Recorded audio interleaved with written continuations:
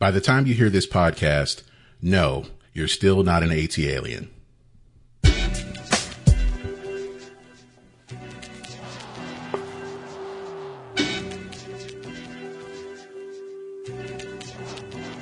Nigga, you need to get up, get out, and get something. Don't let the days of your life pass by. You need to get up, get out, and get something. Don't spend all your time trying to get high. You need to get up, get out, and get something. How will you make it if you never even try? You need to get up, get out, and get something. Cause you and I got to do for you and I don't recall ever graduating at all. Sometimes I feel I'm just a disappointment to y'all. Every day I just stay around, then I can't be found. Always ask to give me some, living life like a pawn. Times is rough, my auntie got enough problems of her own. Nigga, you supposed to be grown. I agree, I gotta be the man I'm supposed to be. But negativity is all you seem to ever see. I admit, I've done some dumb shit, and I'm probably gonna do some more. You shouldn't hold that against me though, why not? My music's all that I got, but sometimes I'm speaking just for this to be manifested. I know you know, but I'm gonna say this to you. I get high, but I don't get too high. So what's the limit supposed to be? That must be why you can't get your ass up out the bed before 3. You need to get up, get out, cut that bullshit out. Ain't you sick and tired of having to do without? Damn, what up with all these questions? You act as though you know something I don't. Do you have any suggestions? Cause every job I get is cruel and demeaning. Sick of taking trash out and toilet bowl cleaning. But I'm also sick and tired of struggling. I never ever thought I'd have to resort to drug smuggling. Nah, that ain't what I'm about. See, no one just continue traveling this route without any doubt or fear. I know the Lord ain't brought me this far so he can drop me off here. Did I make myself clear? You need to get up, get out, and get something. Don't let the days of your life pass by. You need to get up, get out, and get something. Welcome to By the Time You Hear This Podcast. I'm Greg. I'm Ben. And we are back with episode 47. This one is 47. I said 47 on the last one, but this is the right one.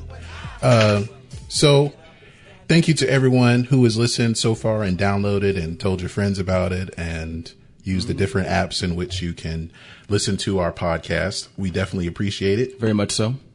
And if you are listening and you want to tell someone how they can find our podcast, you can find it at our website, bythetimeyouhearthis.com. And you can also visit us on social media at facebook.com/bythetimeyouhearthis. Now, you is spelled with it's the word you, Y-O-U. Now, if you want to get to our fancy social media, which is our Instagram, by the time you hear this spelled with the letter U, because we're upstanding. Yes. And you can also, if you want to email us to send your comments, show ideas, questions, if you're an independent artist and you want us to play your music, you can email us at by the time you hear this, same spelling as the Instagram, at gmail.com. And if you're not sure how anything is spelled from what we just said, you can read our show description, which has the proper spelling of everything in it. And you can also listen to our podcast if you are, upgrading your phone or something. You're switching from iPhone to Android, which, I would be disappointed, but you can still listen to our podcast. That won't block you from listening to it. Lame. So you can find it on Podomatic, iTunes, Satchel Podcast Player, Castbox, Google Play, and TuneIn Radio. And yeah, I think that's it. All right. So let's introduce our guest. We're going to start with the one here in the okay, my place is the dining room studio. This is the basement studio. So we're in the basement studio. And we have Mike. Mike, how's it going? It's going pretty good, brother. All right. And this is a bit of it is a Row Hall reunion. It is a Row Hall reunion from it's a Row Hall reunion. We all went to West Georgia together, and we have 2 people joining us via Skype because it's a numbers game. They'll understand that. And they're already upset about it. Okay. But they're on the podcast anyway. We have Abraham and Minario. What's going on, guys? What's going on, people? I just want to let everybody in the show know that number game is some bullshit. All right, they sent out addresses to motherfuckers they want to see, and obviously they don't want to see Abraham and Minario. I'm not sensitive about it. I'm just speaking it out. You know, it might sound like I'm crying, and I am hurt. But you learn something new every day. You thought you were a certain place with your friendships, but then it's the way it is. It's almost you think you were a certain size when you order a pair of pants, and then your fat ass realizes something different. I'm feeling that right now. That's a very accurate analogy that I can relate to as well. Yeah. All right, so I'm going to fax both of you the hurt feelings report form, and you guys can fill it out, send it back to me, and I'll send it up to the proper. We'll get it to management. Yeah, we'll get it to management. It's not about hurt feelings. It's just the fuckery, man. You know, I just know where you are, man. That is a section on the hurt feelings report. Hey, man, you can make this as fake news as much as you want to, Donald Trump. But the real thing is that you chose who you want to be. We're upstanding, man. Upstanding. You bringing out this non-upstandingness to the podcast. I know, man. You expect this from other people, but not your own, man. Not your own black folk, man. I guess it's a little bit of foreshadowing. I guess Abe was kind of like the Rico Wade of our group. Yeah, I guess we can all be. That's a nice little bring around right there. It seemed like Sleepy and that other nigga was still trying to get a deal, man. Rico was he was just nodding his head like everything's cool. I'm not angry. I'm happy. They invited me to speak about love life. I'm happy, Brown. All right. Okay, so we'll get into that may give you an idea for people who are listening so far as to what we're talking about. But we're gonna get into a couple of music news things first. Otherwise, we'll be here all night. We're trying not to be. So if anyone has seen I think the commercial premiere during the NBA Finals or the draft, I have no idea. I hadn't seen the commercial, Both. But Jay-Z is coming out with a new album. I didn't know there's a commercial. Okay. Yeah, it was a short clip. I know it had the dude from Moonlight, the one who won the Oscar, and who was in Luke Cage. If you've seen that, and Danny Glover. Danny Glover, yeah. They were in the short clip for the new Jay-Z album titled 444. It's going to be produced by No ID, solely produced by him. And Ben said before we started recording, that's how No ID got that job. The executive vice president. Yeah. He delivered the Jay-Z album. So are you guys looking forward to a new Jay-Z album? I am. I know it's about time. You know, it's a little break from what's going on right now, and all the little yachties and Kodak Blacks and all that. Even though I kind of like Kodak Black, ain't even gonna lie. XXX extension cord. Yeah, extension. Right. We need a break for those guys. We do. I mean, I just really wish that is Kanye West going to be on it, or have they patched feelings? Well, there's no track list yet that I've seen. It does come out on Friday, this coming Friday, but there's no track list yet. But I mean, Kanye wasn't even on the last one, was he? No, but he produced a track. Yeah. And for a while they weren't friends or whatever that means, though, right? So I know, like it's kind of like uncharted territory, I guess. Like we haven't seen the 50-year-old rapper that we actually anticipated their album coming out. But I feel like Jay-Z is timeless, though. Yeah, Jay-Z doesn't feel like your typical 50-year-old rapper. Like he still he really has bars. He can still put a good album together. So he doesn't feel like your typical 50-year-old rapper. Now, in my personal opinion, I'm not really looking forward to the album, but I'm curious to hear what comes out on the radio. I'm not going to be anybody that downloads the album or tries to get the entire track list. If I hear something on the radio that I like, I'll listen to it. But for the most part, I'm not really looking forward to it. So you're not going to spend a Tidal subscription or get Tidal to listen to it? No. Yeah, so it's not going to be on Apple Music. It's only going to be on Tidal, at least to start with. It says at first, yeah. And if you have a Sprint account, Yep.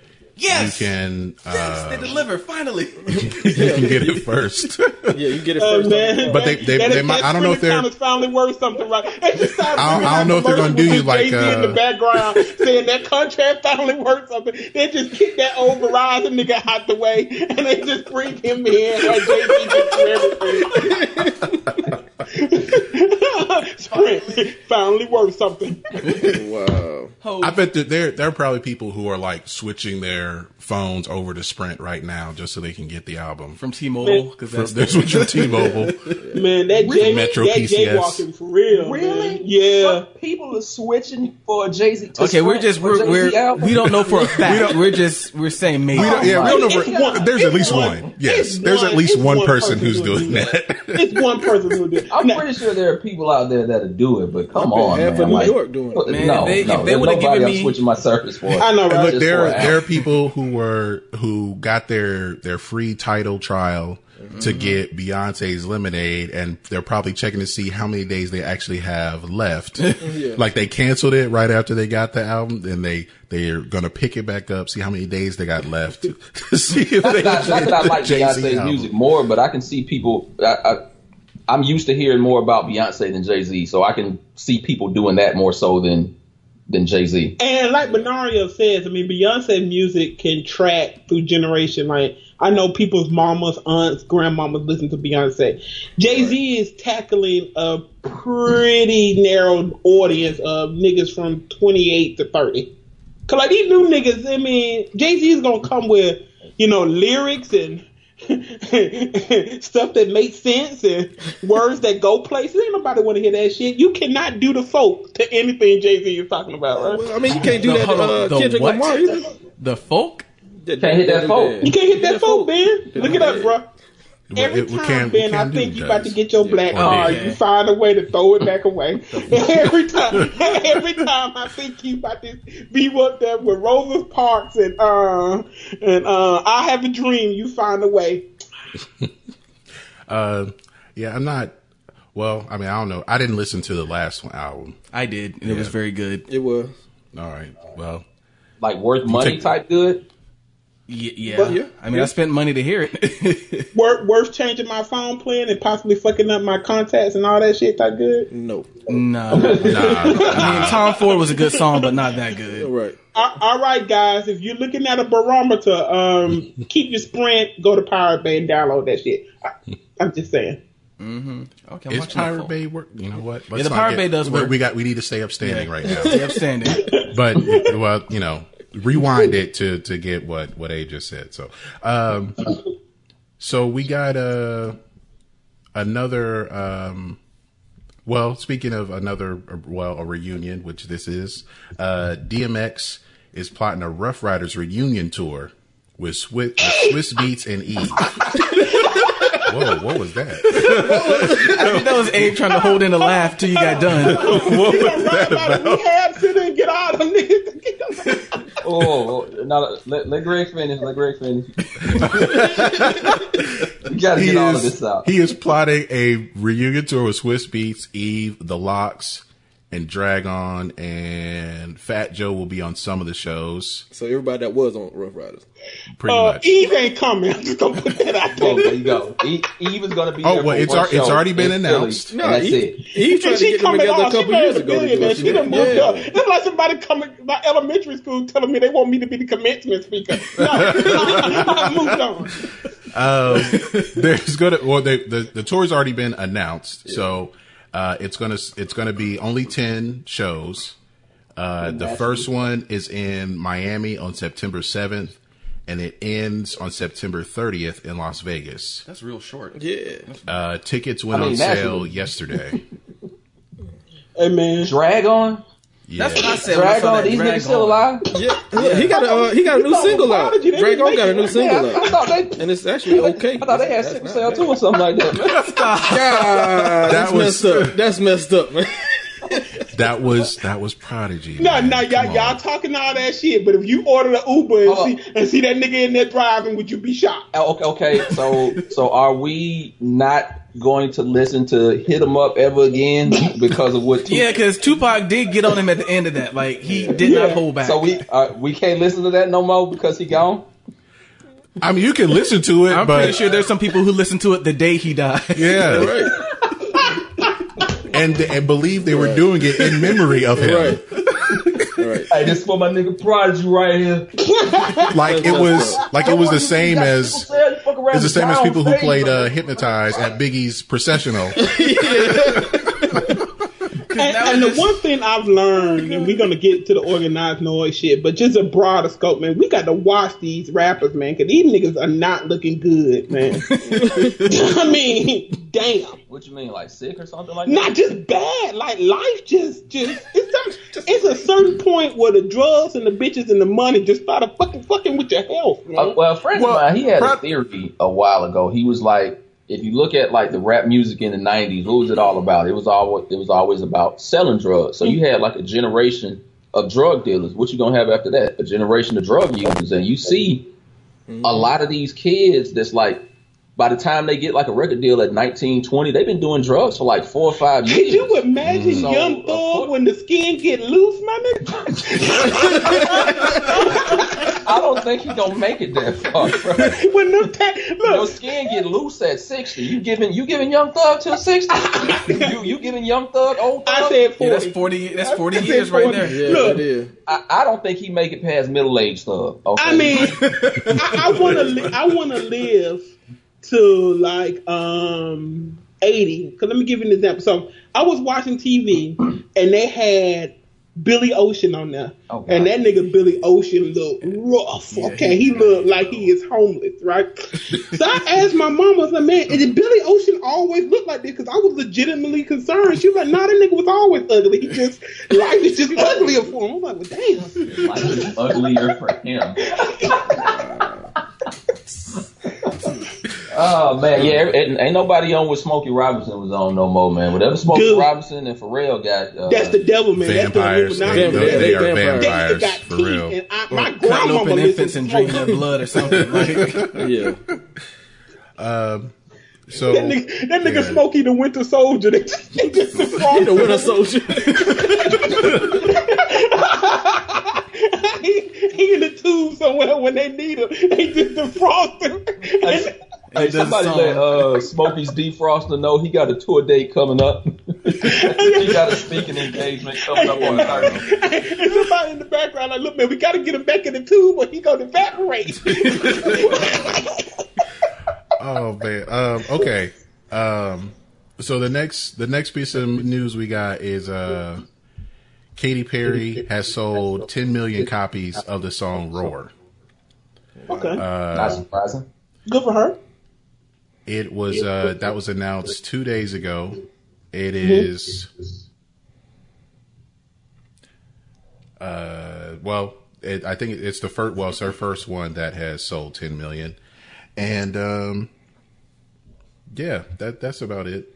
yeah. To sell 10 Like, million listen, man, singles. you start off doing Christian rap and you find out God ain't selling, go in there and take your clothes off and make it happen. Good for you, man. No, that is basically the Katy Perry story. Yeah. Yeah. Yeah, Katy Hudson. Jesus loves me, but he don't love my checkbook. So Yeah. hear me. Did y'all see that special that she did though when they she was live for 74 hours or something like that? No, but I heard about that on, Yeah, man, it was- on like Snapchat or YouTube or something Yeah, like that. yeah, that was deep. Like, Yeah, I heard she's going through some stuff. yeah, she was. She talked about how, you know, she thought she was a lesbian and she tried to pray it away and it didn't.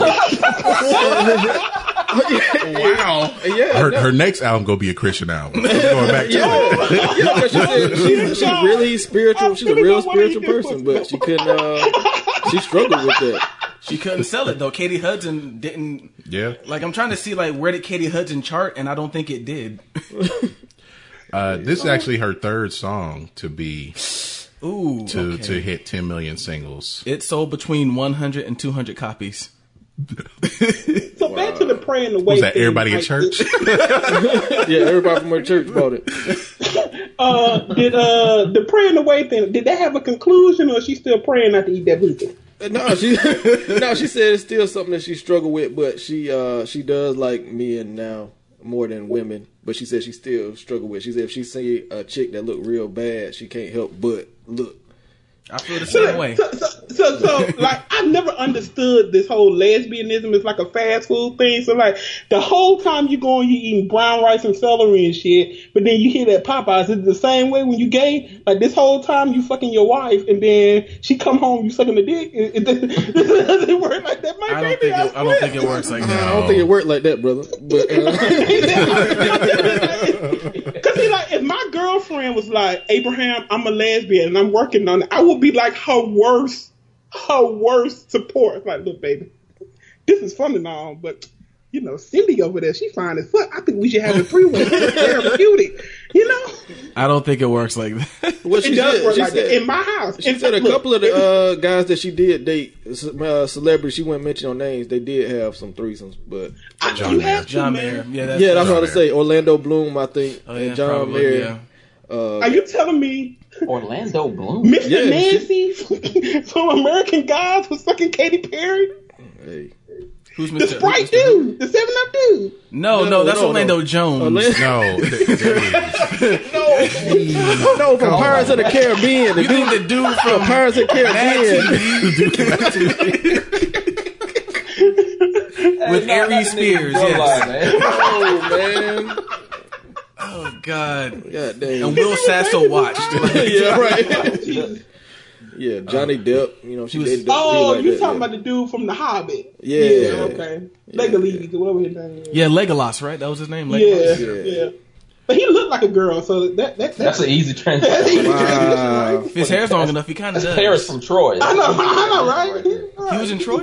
She just got to work around the speed bump, but pretty much it's still the same street, right? Yeah. But yeah, she was struggling, man. She was talking about, drug abuse and everything like that. I think she was on that Miley Cyrus stuff, but, She did cut her hair like Miley, so. Yeah, Miley Cyrus said she done with hip-hop music. Yeah, after she finished fucking Mike Back Will, to it was country. over. Right. She doesn't look happy, though. It looks like her father was just like, if you want to get cut off, you want to get cut I'm off. telling you, she trying to get her way back to Disney. Yeah, she needs some of them Disney She chicks. is, man. trying She to can't get her do way it in back. the club, high on perk with your shirt on. If Raven can make it back to Disney after fucking around with Orlando Brown, Man. I'm pretty sure Miley can find a way to make it. She needs like a 10-year hiatus and she can make it back. But I mean, Orlando Brown is the perfect case for my old boss was crazy as shit. It's like, look, I'm sorry, that dude was crazy as shit. He was beating me. And people like, oh no, he's not. And then they just show one of his videos talking about bop. They're like, you know what, you're right. Man, in all seriousness though, he got a song out. He got a video for it. It's deep, and I swear it's a hard track. Like that song is so hard. Okay, so what's up with these like former child stars trying to be rappers? But he was always trying to be a rapper. The though. dude from Ned's Declassified is a rapper. The black kid. Yeah, Cookie. Yeah. He tried to rap. Yeah. Like, what's up with this? Dude, Shia LaBeouf had a freestyle on Sway. Yeah, I don't know what is and going people on with these talking about Nickelodeon Disney kids, man. He was better than most people with a deal. yeah. Were they like battling on the set? The crazy thing about it, I know, yeah, Shia LaBeouf was deal, on, but he wasn't on even Sway in the that morning. good. Well, I'm talking about like during the show, are they like, hey man, let's freestyle, let's go back and forth. They're Well, on like, Sway's show, they like whatever guest he has. Yeah, if they they do the can five. freestyle. But Yeah, no, but they they'll didn't do tell. it. But Miley Cyrus said she used to smoke weed with what's the other chick that was on Raven Simone. Not Raven, the white chick that was on The Voice. She was one of the judges on The Voice. Christina Aguilera? Oh, Gwen Stefani. Christina Aguilera. Alicia Keys. Those only was That was a white girl. It was a white girl. I Light-skinned can't think of her woman, name. She went crazy too. Not JoJo, but she did say she used to smoke weed. I could see her smoking Oh, with I know JoJo. who you're talking about. The dirty bitch. Yeah. Aguilera. Is it Christina Aguilera? No, not Christine. I can't think of. Okay. Now I got But she was a judge on The Voice. Yeah, she was one of the judges. No, that's the only ones I know. Let's see who She these got judges are, 'cause she had like a I'm- high pitched type voice, regular talking voice. Yeah, I can't think of her name, but yeah, they used to smoke weed and stuff between shoots on the Disney Channel. That's pretty hilarious. Yeah, because they said they was trying to get the Jonas Brothers to smoke with him, but they wouldn't do it. Because they were the Christians, right? Yeah. That was probably one of the funniest episodes of South Park I've ever seen in my life. Yeah, that was too funny. But yeah, I gotta know who that was. Yeah, that's gonna drive me nuts. I got pulled it up, so I got Shakira. That's the only other person. Maybe it was Christina Aguilera, Shakira. Maybe it was X Factor then. Maybe it wasn't The Voice Man. Maybe it was X Factor then. But I just know Paula. Was she spoken with Paula? I just know she was one of them Disney kids that was around the same age. Oh, Selena. No, not Selena Gomez. The other chick, Demi Lovato. Demi Lovato. That's it. Demi Lovato. Totally see that happening. Yes. Yeah. Miley Cyrus, Demi Lovato. They was trying to get the Jonas Brothers to smoke with them, but they wouldn't do it. Well, so I also read on Twitter last week that Demi Lovato wants to do a version of Camp Rock that's rated R, a sequel. Yeah. And someone said it's going to be called Camp Cock. So it's porn. I don't know, but like an R-rated version of Camp Rock. Someone's TV's gonna be out. I just feel that. That's already. I'm pretty sure is it's probably been done. The porn industry is quick on puns like that. Yeah, they are. I'm surprised there isn't a Camp Cock already. It probably is. There probably is. It's probably a gay porn though. Damn. Okay. Anyway, well, they did Full House. They did a porn for Full House. So I'm pretty sure they just call it Full House. They call it. Well, hold on. Yeah. Was it like nasty with like a whole bunch of people going to the same hole? That's what I'm thinking. I didn't see it. I was just saying. I just thought that they was talking about it. Oh, okay. It was definitely some DP. It was called Fuller House or something like that. Fuller House. Fuller House or something like that. But Fuller Holes. No, that's what it was called. Fuller Holes. Yeah, holes, not holes, but holes. H-O. Yeah, like holes, like orifices. Yeah, Fuller holes, something like that. Yeah. All right. Before we get too far off. Yeah. Okay. So we always talk about the what's going on in the Billboard charts. The number one song is still Despacito. Who is that? What is that? Luis Fonsi. Daddy Yankee and Justin Bieber. Yeah. Justin Bieber. Like when I say Justin Bieber has come full circle, to where with Justin Bieber with me, unless like I actually read the song title, I'd be like, man, who is that singing shit out of that song? That's Justin Bieber? And then I'm like, oh man, it's pretty catchy. Yeah. But the Despacito thing, like, I guarantee you it's something about this song that gets stuck in your head. You listen to that song once or twice and you'll just be walking around. Despacito. You don't even speak Spanish. But you'll know every word to that song. And that's the top Billboard in America? It's been number one for a while. In America? Yeah. At least for the last it's a dope song, the wall. 6 weeks, maybe. Not all of them. Not the ones that can sing. I just realized what he said. Whoa. As soon as they throw him over the wall, he starts singing Despacito. Get him back. Get him back. Get in there. Bring him back. Congratulations, son. You're worthy. Hold on. Okay, so has Daddy Yankee been relevant on like the Spanish chart since then, or they dug him up and brought him back? No, they dug Daddy Yankee up out of the field. Because I ain't heard Daddy Yankee since like whatever the fuck it was called. That was 2003. Yeah, maybe earlier. I gotta see this top Billboard, man. Cause I'm getting worried now. I didn't hear no people I know. Maybe number two is that song. Yes. Number 2 is I'm the One by the Nick Fury of music, DJ Khaled. I don't even like that song, man. I do not like that song. The Nick Fury. Yes, he is, man, because he assembled everybody. Number 3 is Bruno Mars, That's What I Like. Number 4 is Shape of You by Ed Sheeran. Number 5 is Humble. Number 6 is Mask Off. Number 7 is Something Just Like This. Hold on. Back up. You talking about that stupid shit with the flutes? Hey, hold up. It's not a flute. It's not a flute. It's a recorder. Yes. Okay. It's not a flute, okay? It's a difference. So it's not a Peruvian fruit band that he kidnapped and put in the studio to do that hook. He might be Peruvian. They sampled off some. It's sampled from like some obscure 70s record, I think. But and that's not even a record. I forgot what that is called. Start with an H. Which song are you talking about? Whatever that thing that Link plays. Yeah. That thing Arcana, whatever. I forget what that is. Is it that shit that the little demon plays with the goat legs? Yes. Used to. Yes. And I'm mad I know what you're talking about. I feel like. That made me think of that Dave Chappelle sketch. Oh, that was funny. Oh man. Okay. What else is on here? Number 7 is the Nickelback of EDM and Coldplay. Number 8 is Zed and Alicia Cara. Yeah. Number 9 is Post Malone featuring Quavo. See, What song is that? Quavo's on 2 of these songs, man. He's the talented one. Dude, Quavo is about to lead them niggas for real. Yeah. Nah, I'm serious, man. I saw a Hold on, video. I'm gonna pull that T-shirt line. Who's the one who said "Straight Out of North Atlanta"? That Quavo? No, that was That was Offset. That was Offset. Oh, okay. Quavo's the one who's singing, right? Yeah. I saw a video of Quavo playing basketball. It was like at a Lifetime Fitness or something. Yeah. And he he looked like he was could play. hooping. Yeah. I was like, see, he is the talented Shaquille one. O'Neal's son, man. Take Sharif O'Neal scholarship from him. But he had give it straight to Quavo. Quavo had a football scholarship though. He had a D2 football scholarship to play quarterback. They say, Quavo? Yeah. He had a He's D2 the talented one. Yeah. He is clearly the talented one in the group. They say he set some records at his high school playing quarterback. And number 10 is Lil Uzi Vert. Are you serious?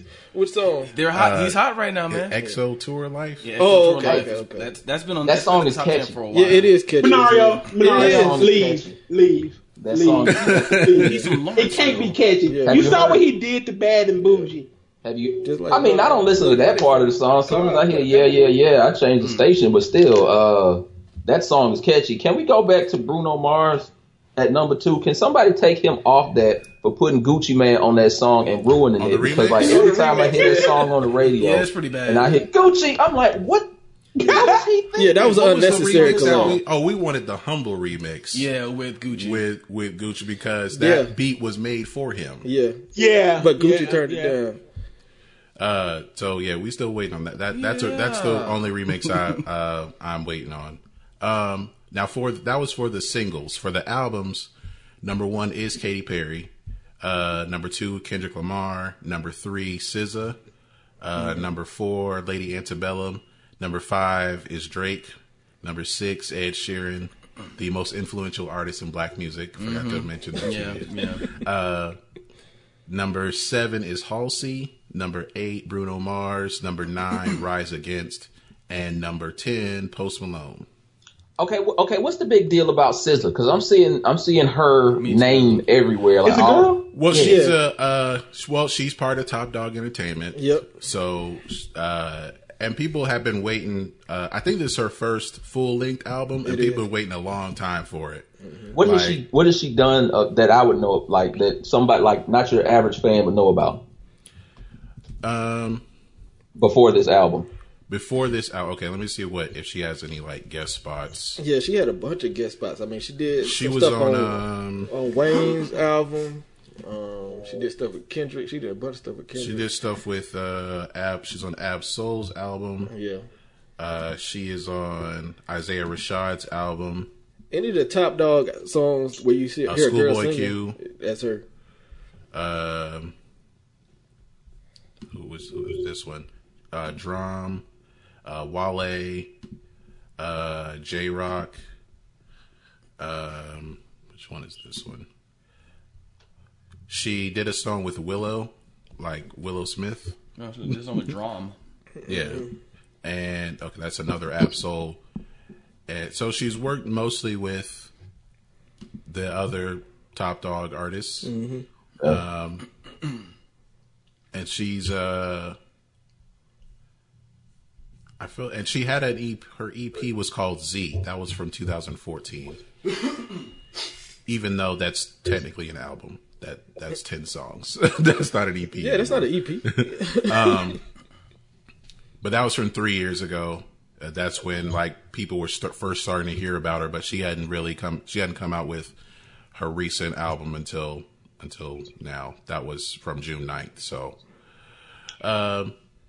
it's supposed to be like, this alternative R&B, the PBR R&B. It's supposed to be, I guess.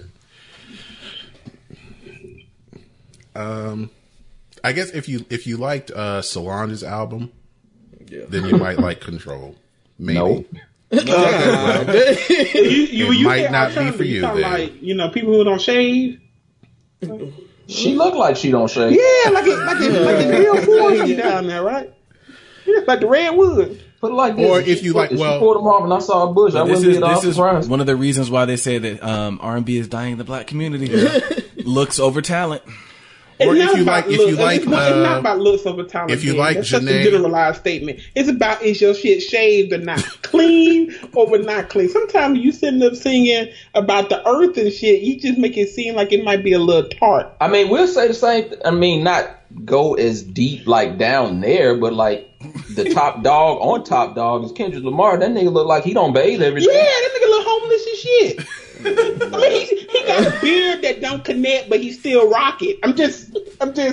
He got the ODB, man. He got the ODB. Man. He got. But only one person can do ODB, and he dead. And his name was Old Dirty Bastard. Okay? Not a role model. Okay, that was a gimmick. Okay, cut that shit off. Like if I was his publicist, like, look, man. Are we friends, right? Yeah, I'm gonna need you to cut. I'll be trying to cut that shit off and that nigga sleep. Hey, man, what you doing? I'm trying to help you, man. I'm trying to help you. Tell your beard to be humble, man. On your beard, man. Some people can't get it to connect, man. That's why we had goatees, man. Be the Sean Wayans of this shit, man. Get you a goatee, man. Wow. And also, if you like I'm looking at the related artists on Spotify. If you like Janae Aiko or Party Next Door. Is that Janae Aiko is the Eat My Booty Like Groceries, right? Oh, yeah. Minari, none of her other, I think her songs are starting to become more like that. Hers, yeah. More like that one. Let me look at, she gotta be light skinned. Let's look her up. Oh, yeah. She ain't even all the way black. Who? Oh, she got that. Janae Aiko, she have Thai or something. Wasn't she in that Childish Gambino? No, she was. But how you spell that last name? Aiko. She was on the Breakfast Club. She said she's white, she's African American, and she is Korean. Korean, okay. She just a Heinz 57, huh? You stupid. Let me see. Yeah, man, you just. Oh yeah. I was waiting for you to find a picture, but yeah, she looks good. No, you can't talk no more, Ben. You wiped up. Oh yeah. He said you wiped up. She got a little.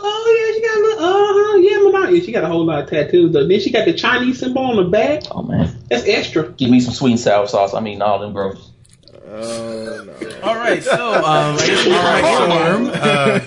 the last thing we'll go through is we have mentioned the Billboard Artist 100. Oh, okay. Number one is still Katy Perry. Well, it is Katy Perry now because the rules are, as we have found, all you have to do is release an album. Mm-hmm. It will be number one on the Artist 100.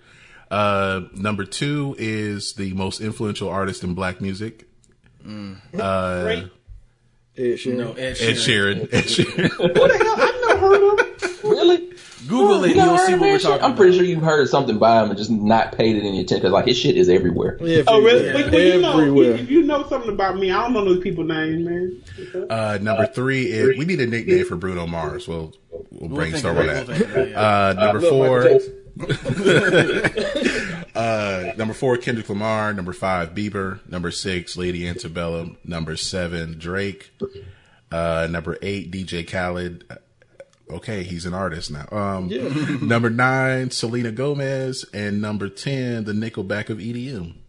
How was Selena Gomez in the top 10, but none of her albums or none of her singles were in the top 10? That don't make sense. Because somebody wanted to fuck her and they just put her on the list. I still don't know what is. Well, if you release an album, you can be number 1. I don't know what else goes into getting it on this list. I'm just saying because the jumps that artists make are humongous. Last week, Katy Perry's number 44. This week, number 1. What was the Lady Antebellum? Last week, number 89.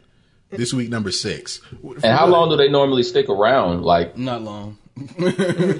If they're releasing singles, they can stay in the top 10 like Ed Sheeran and Bruno Mars have. Yeah. They've been, and Kendrick Lamar, they've been 2, 3, and 4, or like switching places for the last couple of months. But if you release an album, you can go from Uncharted to the top. And we're trying to figure out still what the formula is. If you release an album, you can be number 1, and to just be on the list, just give someone a piece of paper and like write down 100 musical artists that you know. Mm-hmm. And that'll be the chart. So, it doesn't take much. So, Abe, you can go ahead and come out with your mixtape, and, you could be number 1 on this chart next week. Yeah, man. It's a weight requirement out there, man. You got to be ultra, and I don't think none of us hit it. Like I walk by Walgreens, and these little stream bean ass niggas, man.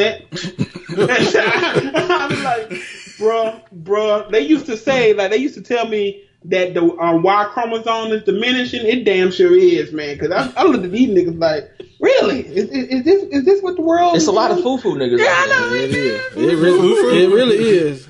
It is. Yeah, man. Like, this the skinny jean. I wanted to ask y'all this, since we just had the NBA draft. I don't know if we talked about it on our podcast. We just had the NBA draft. Did y'all see Lonzo Ball's freestyle or either of them? I saw it. No, I saw the one. Fuck Lonzo Ball. Did you see that nigga brother stunning on him in that outfit in that red? He's supposed to be like the if Lonzo Ball is Venus Williams, the youngest one is supposed to be Serena. Yeah. He's supposed to be Melo? the next one. Yeah. And then the middle one. And the middle one. The middle one's overweight, right? He can't. No, he's good. Nah, they asking. What the I middle thought one of them was overweight. The middle one is like the Chloe of their family. He really is. The Chloe before surgery. What's his name? Like Leangelo. Oh, But yeah, he the one. everyone yeah, already like, saying he hasn't even gotten to college yet. Like, oh, he ain't making an NBA. Yeah. Oh, that's sad. I mean, if you watch his game, you can tell he's not going to make the NBA because, like, all he can do is shoot jump shots. Like, he has no handle. He can't get past anybody. He'll be a catch and shoot guy. And he doesn't even hit the jump shot consistently. Oh, well. He is going to be the CEO of Big Ball Entertainment. That's what he's going to be. He's going to be He's there. the Andre. If y'all watch Empire, he'll be Andre. Well, I was trying to think of what's the Manning brother that didn't make it? Cooper. Cooper Manning. At least Cooper had an excuse, though. Cooper got hurt. He had a neck injury. Angelo just got talented. I would have made neck it. injury. Well, for my neck, I would have made it. Baby knee.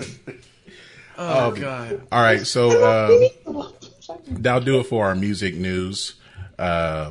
Well, before you leave music, you didn't mention J. Cole at all in none of them categories. Fuck J. Cole. I mean, whatever. I mean, he hadn't done with these anything charts, recently. he's not on there. Like, He's not on there, yeah. Yeah, that's crazy. what did he come out with? He came out with an album in January, wasn't it? Oh, this is so recent. He's number 87 on the Artist 100. Wow. Yeah, he got to do something to be more relevant. Okay. And look, if you want to get in the top 10, he got to release. He got to release another song. He did some features, man. I guess so. Yeah, he got to have features too. Yep. All right. So we'll get to Ben's earworm of the week. All right. I'm going with Tenacious D, Wonder Boy. Been listening to a lot of Dave Grohl this week. And he played drums on this song. So, yeah. I was listening to this one a lot this week.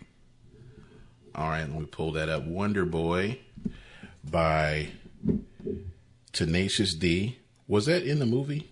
I never saw the movie. It came out with 2 movies, right?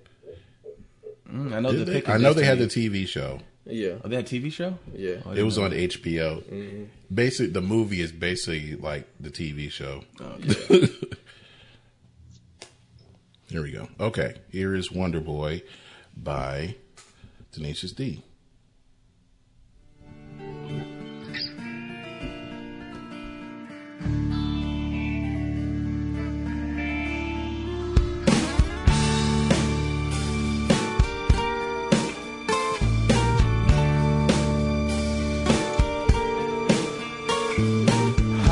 Above the mucky muck castle made of clouds, there sits Wonder Boy sitting oh so proudly. Nothing much to say when you're high above the mucky muck. Yeah, yeah. Wonder Boy,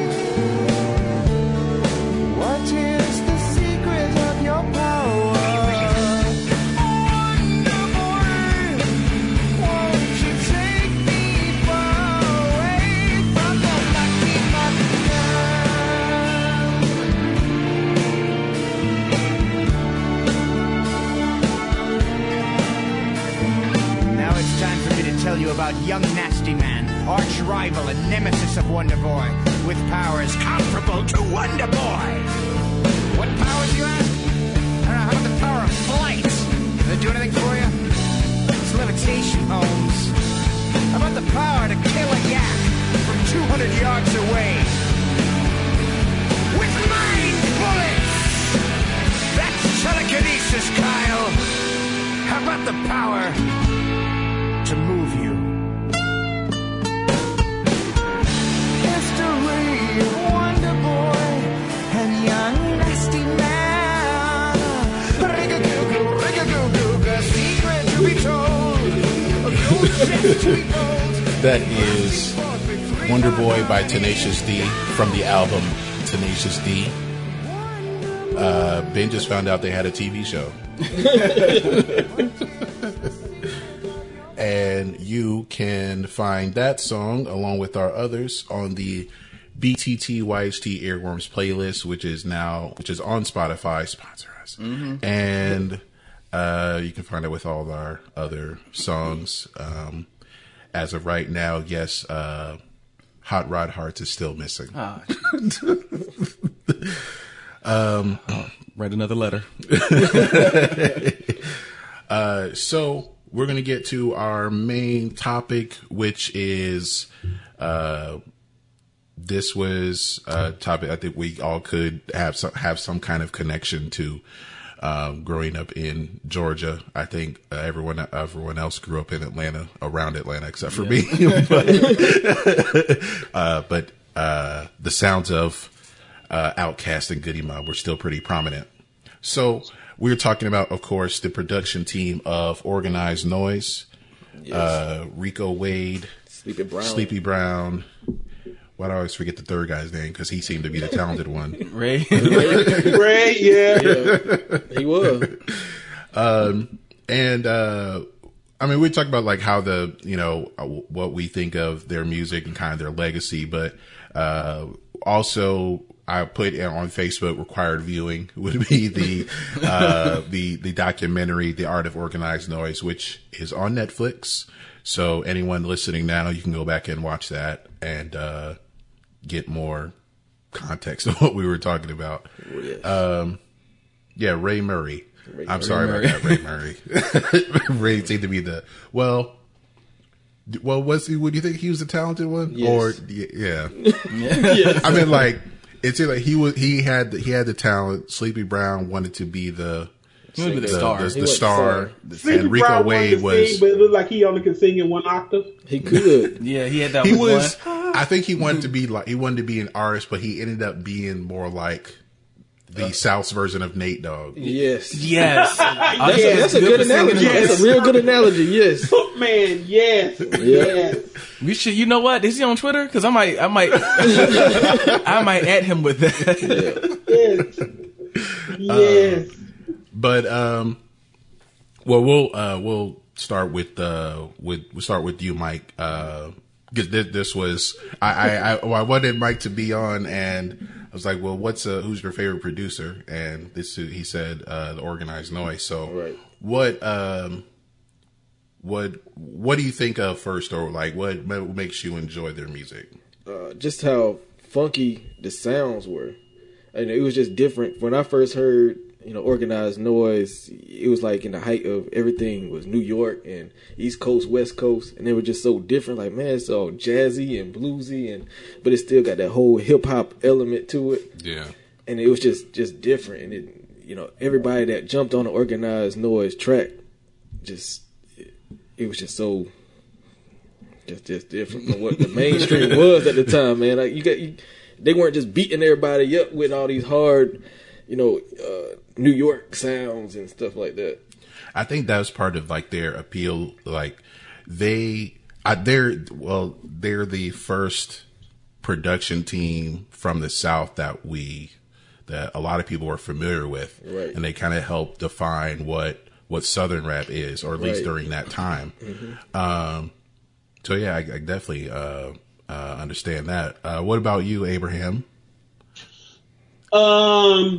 It's really fascinating that not only did they come up with interesting music, as Mike said, and it was jazzy, it was funky, it was all this stuff, but they really weren't afraid to bring a homage to older samples. You know, it was around that time where we were still on the cusp of either we were going to go the digital age with digital music, what we have now, or bringing in old jazz heads who really know how to cultivate a sound on a track. And it's been something that's been copied. I mean, they had a lot of people on there talking about how great it was, and we're going to dive more into the show. But I will say that they crafted something at a time where I was really missing Atlanta. When the whole AT-Aliens came in, the whole Dungeon Family, the whole Organized Noise, I wasn't even in Atlanta during that time. When they first came out, I was in DC, and not to hate on the DC people and the kind of music that they had, but I just couldn't get to that go-go shit. So that's why go-go has never really gotten outside of DC. yeah, it's just weird. So I never forget.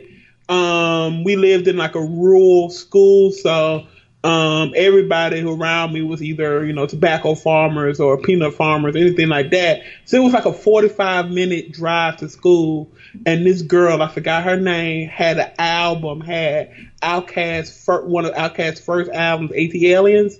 And I jammed. I almost cried, man, because it just felt like I was in a Maryland hell, man, and then I never thought I would have AT-Aliens and Southern Playalistic, and just all that stuff going on at the time, man. It was just awesome. So yeah, they really helped me and forged an Atlanta identity, and I think everybody can say that here is that, man, before Outkast, before Organized Noise, we were just some nasty dancers for money, booty club, strip music. You know, that Kilo Ali. Took it to a whole new level, man. That music was being confused with Miami. Yeah, Miami Basin. Yeah. Manario, what was your introduction to Organized Noise, to their production or to their to artists that they work with?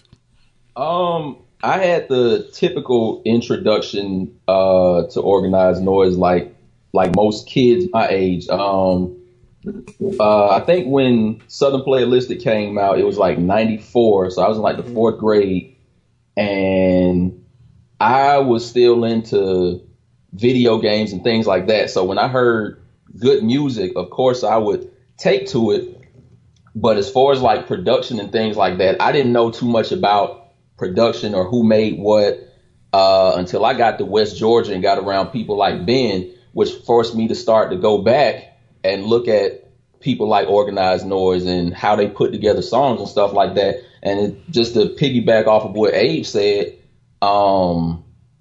before I started listening to Outkast, it was like my first musical introduction was either West Coast or Cleveland. It was Snoop Dogg or Bone Thugs and Harmony. And then when I saw Dre in that video with an Atlanta Braves jersey on, because I was the biggest Braves fan at the time, I was like, that's what I want. That's what I like.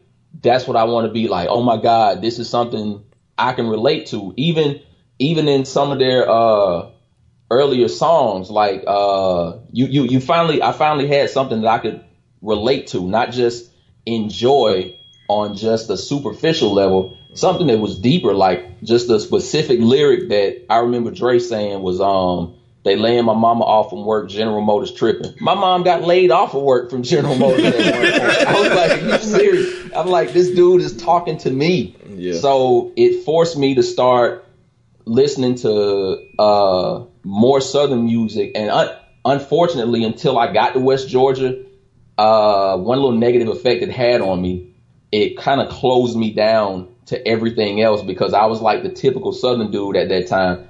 By the time I got to like 9th, 10th, 11th grade, I didn't want to hear anything that wasn't from the South, because I didn't have to. Like everything that came on the radio was something local, but it was something big. Like everybody was coming to listen to stuff from the South. So with Organized Noise and their production, that, like I say, as I got older and I got a chance to start back looking and listening, I'm like, wow, I didn't recognize that people weren't using live music at the time. I didn't recognize that they were such a huge departure from everything that had been done before them, which gives me a greater appreciation for them and everything that they started and built now. So, yeah, they were my introduction without me actually knowing it until I got older. Yeah. So what about you, Ben, with your introduction to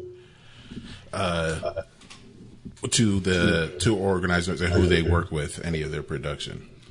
So I would probably say the first time how do I say this? All right, so when it comes to the song Waterfalls, I still remember where I was the first time I heard it. I was sitting at my friend's house. It was after the Science Olympics at my school. My friend and I had just taken like second place, and they were excited about the TLC video, because it had a really. Is that an echo? Yeah, we do. A bit of it. Do you guys have us on speaker over there? Nope. I don't know where that echo's coming from. I'll just turn it out a little bit. Okay, so we can still hear them. And here. But yeah, it'll still be slightly. Yeah, that's right.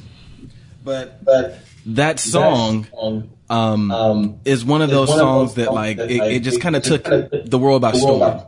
Number one hit, group from Atlanta. And like Mario said, it's one of those things that kind of makes you like really kind of aware of what Atlanta music is. Right. And that's kind of what Organized Noise did. They use live instruments. Like I'm watching the documentary. I didn't know that the intro to Waterfalls was a bass. Like that, like an actual bass, not like a program bass, not like a synth bass, like an actual bass. That blows me away. Like, okay, you come up with this really cool bass intro to this song, and then if you listen to the whole song, like most hip hop songs, most R&B songs, the bass line is the same the whole way through, but not in Waterfalls, because they actually had a person play live bass. So there's like, it's a very jazzy element to that bass, and that bass sticks out a lot to me in that song. Like, it's a nice little kind of walking bass line at certain parts. It's never the same. Like, it's the same, but it's not. Like, there's a lot of melismatic elements to that, just thrown in there. It's really, I love it to death. And so when I think of Organized Noise, that's what I think of. All the live instruments that they brought into R&B and hip hop. What's amazing to me about Waterfalls, I was talking to this before we started recording. This song was just written by some dude. Yeah. Just for people who see the documentary, the guy who worked in a hotel, and he knew these guys and was like, I got this song.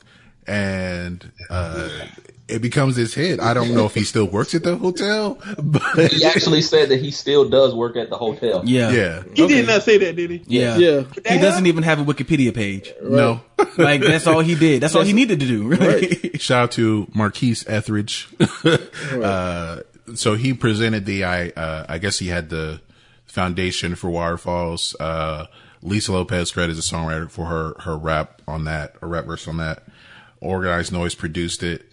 But yeah, it was just. Well, that was my favorite part of the whole documentary. Like, just them, just sitting there talking about the process of putting it together. Yeah. Like, he just came in and I had an idea for a song. Don't go chasing waterfalls. He's like, what do you mean? Like, run off a cliff? Like, he didn't quite understand it. And then just hearing them, like, he was like, hey, you play this beat. Hey, get a bass player in here. You start putting that down. He was like, well, what do you think about this opening? Song. Yeah, they're working on completely other song. Yeah. And it's like, and that, I really like it when I get to hear people talk about the writing and the creative process. Cause everyone's process is going to be different, but everyone's process is beautiful.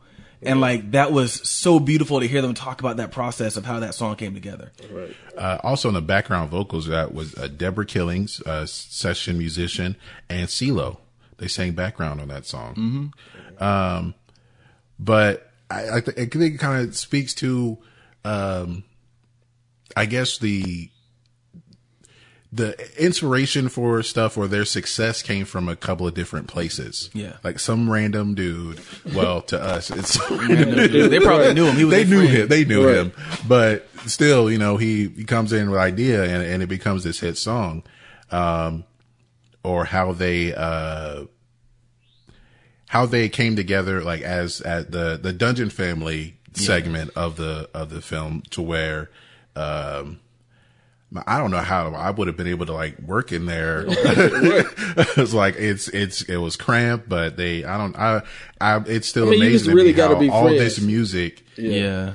came from this little Dungeon. from this dungeon. It was literally looked like a dungeon. Well, but they made this music in this place. They worked there day and night. Right.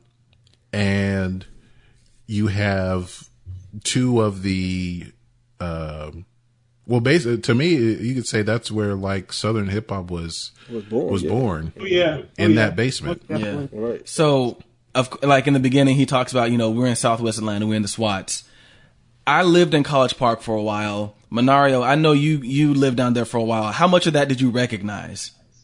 SWATs. I was never really in like the SWATs area. Like I remember as a kid, and it's just more like oblivious stuff that you don't notice until you get older. My aunt, like when my mom and my dad were both working at General Motors, my aunt stayed like literally like off of the low. She still stays off of the low. Matter of fact. Wow, okay. And when my parents would go to work, they would drop me and my sister off over there, and this was like 90, 89, 90 and stuff like that. Mm-hmm. So when they were riding through like a lot of those neighborhoods, like not really the neighborhoods, but like when they would show like the convenience stores and the plazas that they met up at, that was all real. Like I remember a lot of that stuff. And so I grew up off of Cascade, and Headland and DeLowe is over there where the Kmart used to be. Mm-hmm. And that flea market that been through a lot of transitions, a lot of stuff before then. I mean, those neighborhoods were the cutway to Adams Park. You know what I mean? Yeah. Where I played T-ball. So that kind of stuff, that kind of stuff is important to somebody who is from Atlanta and what that means growing up. Because, I mean, a lot of people have come down to Atlanta now, and I'm grateful for you coming and making the city what it is. But, early 80s, late 80s, early 90s, where Atlanta was still not the spot that everybody went to. That kind of culture is evident in the music. I think it also kind of speaks to what Atlanta used to be as far as like, not to get off on too much of a tangent, but like parenting, like how people would actually nurture and watch other people. Like, it was 15 or 20 young dudes in this house at one time, and you had just that one mother and those two sisters there that didn't mind it. That wouldn't happen nowadays. Yeah. Like in that whole DeLowe area, it was nothing but older people over there. Yeah, it's still like that now. If you go, it's still like I'm saying if you go over there now, you got a lot of those same people out there. Because when we first moved to Atlanta, we stayed with my aunt off of Candler Road in Decatur. And so that line in one of the songs under is like, caught that 86 Lithonia headed to Decatur. We actually rode that bus. And so for them to actually say, like, hold up, man, I was on that. So Outkast was on this bus. I was like, you felt the juice. Like, I got the juice. Like, Outkast was so Atlanta. Like, they were so, and what surprised me is the fact that he said, I was more into East Coast hip hop. Yeah. And that makes sense because like there wasn't that like they were like the first like there wasn't really any hip hop stars from Atlanta if you think about it. Mm-hmm. Like they were the first real hip hop stars. No, we've said on that old episode about our top artists in Atlanta. I still feel that Outkast is the most important group out of Atlanta. Oh yeah, right. Like without a doubt. But for them, all you had was Kilo. That's it. Like coming out of Atlanta, that's all you had was Kilo. Well, like, hold on. And Raheem the Dream. Raheem the Dream, right. What was the group that take me to another place? Like Arrested Development. I thought they were from Tennessee. They're from Tennessee. Oh God, Mr. Window. Man, I killed Arrested Development from Tennessee though, but you also you had The crazy thing about them is I had no clue they were from Atlanta until like I was like well in my 20s. Yeah, They are from Atlanta. are they? Yeah. I did not realize that either. But they don't sound it though. They don't. Yeah, I thought it was from sound- Tennessee. I thought they were from like New York or New Jersey or something. Yeah. If But they then are again, the- though, like what was the Atlanta sound before But yeah. Outkast, before Yeah. Organized Noise? What was the Atlanta sound? Yeah, like I said, Kilo. Then you had what? Ghetto Mafia. That Bankhead Yeah. bounce song, Yeah. those the 6ix9ine Boys or Yeah, whatever. the 69 Boys. Yeah. Yeah.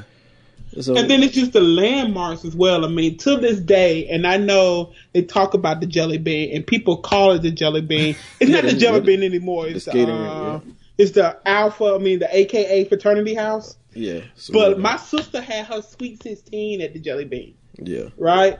My dad used to get fish over there in that hole next to Greenbrier, Yashin's Fish. Yasin. Yeah. Man, Yasin's is great, at the man. front. Yeah. So, Yasin's is great. Get that peach drink. I think the documentary also lets you know how influential just a small move can be that Rico Wade made, because like Ben said, when Andre said all he listened to was like East Coast rap, and when they did the first video, he was going to be in like some kind of Timberland shirt. Yeah. Yeah. And Rico was Yeah. like, nah, wear this Atlanta Braves jersey. And like I said, when I saw him in that Atlanta Braves jersey, and I know it was many other kids and people that were from Atlanta that saw that Atlanta Braves jersey, they see how well this song is doing, how big this is, how good this song is, and they were like, you know what? We have an identity now. It makes you wonder what it would have been had they let Andre have free range and wear a Timberland shirt. He would have been It's very on the possible they would arc. I just mean, lumped I in with think everybody we- else. They would have. Because, I mean, in Yeah, that video, he's riding in the back of the Cadillac, spread out with the Atlanta Braves jersey on, you know, and kicking dope rhymes, like he said in the song. And he riding through, you know, Atlanta. He started in Decatur and just riding through. And everybody was seeing landmarks and stuff they could relate to. Like, man, that could be us, you know? Yeah. And it gave So- you pride in your city. I mean, Right. one thing East Coast has is New York, and they put New York everywhere. They had, and then one thing about NWA was unapologetically Compton. You know, they walked around in Raiders shirts and all that stuff. I think Rico was trying to do the same thing with Atlanta. He was like, no, you repping Atlanta here. And I want to find the biggest Atlanta symbol that we had at the time, you know? Which was the Braves. Which was the Braves. They were Yeah, winning it. that's what the Braves were Turn on dominating. TBS. I mean, you right. know, On the TBS Terrence every Hillison day. Boys, man. Game started 7:05. Right. Yeah, what was up with that? Those weird start times, man. 7:05 and That was Turner right there. That was Ted Yeah, Turner. that was Turner man. time. Yeah. Ted Oh, you Turner. could say colored people time, but it was more Turner time because like everybody who watched And TBS. that into what Ted Turner used to be grinding, man. He had TBS, he had TNN, he had TNT. Oh, I forgot about TNN. He had UPN too. UPN was Ted Turner. People don't realize that. UPN was Ted Yes, Turner. man. Ted Turner is TNN had, Atlanta, some man. Yeah, great- Ted Turner is Atlanta. You're right. Cartoon Network. He's as Atlanta as Outkast, man. Yeah, he really is. He Yeah, really man, he is. put him on the next album. He's news media's outcast. Yeah, man. Yeah, I mean, what would Atlanta be without Ted Turner? They need to erect a statue of him right next to. doesn't have one already? Willoughby. We got a stadium. Well, not no more. Not no more. Yeah, the Braves Not left. no Well, no, more. the, Yeah, who's it's gonna play open there? off. Georgia State. Are they still But going to call it Ted Turner? It's not going to be called Stadium? Ted. They're going to change the name. Oh, Yeah, I damn. thought it was like the SunTrust Stadium. Just or something. erase SunTrust. something. Yeah, SunTrust took the basically. money for that. You best believe. Well, it's gonna you be probably the got name. like these young people who's like, who's Ted Turner? You got. Like, I guarantee you got a bunch of people that don't. the guy know who the Ted stadium Turner was is. named for. Isn't he dead? Like, Right. no, he's Right. just old. Yeah, see Still now. alive wearing them two Well, little no, they suits. know him from Family Guy. Yeah, he was Bill Gates' friend. Bill Yeah. Gates. Yeah. And like the rich people super friends, yeah. So we with the documentary, I did like the story like this. They, like I said, they were just in that basement and all this stuff came out. And then when they started to, like their run was a lot shorter than I realized. Yes. And once they tried different things, they had success with Waterfalls and then with, In Vogue's Don't Let Go. And And once you have success with that, you're like, okay, well, we have free reign to do other things. We're going to try some other things. But when working with the record company, they want another Waterfalls. They want another Don't Let Go.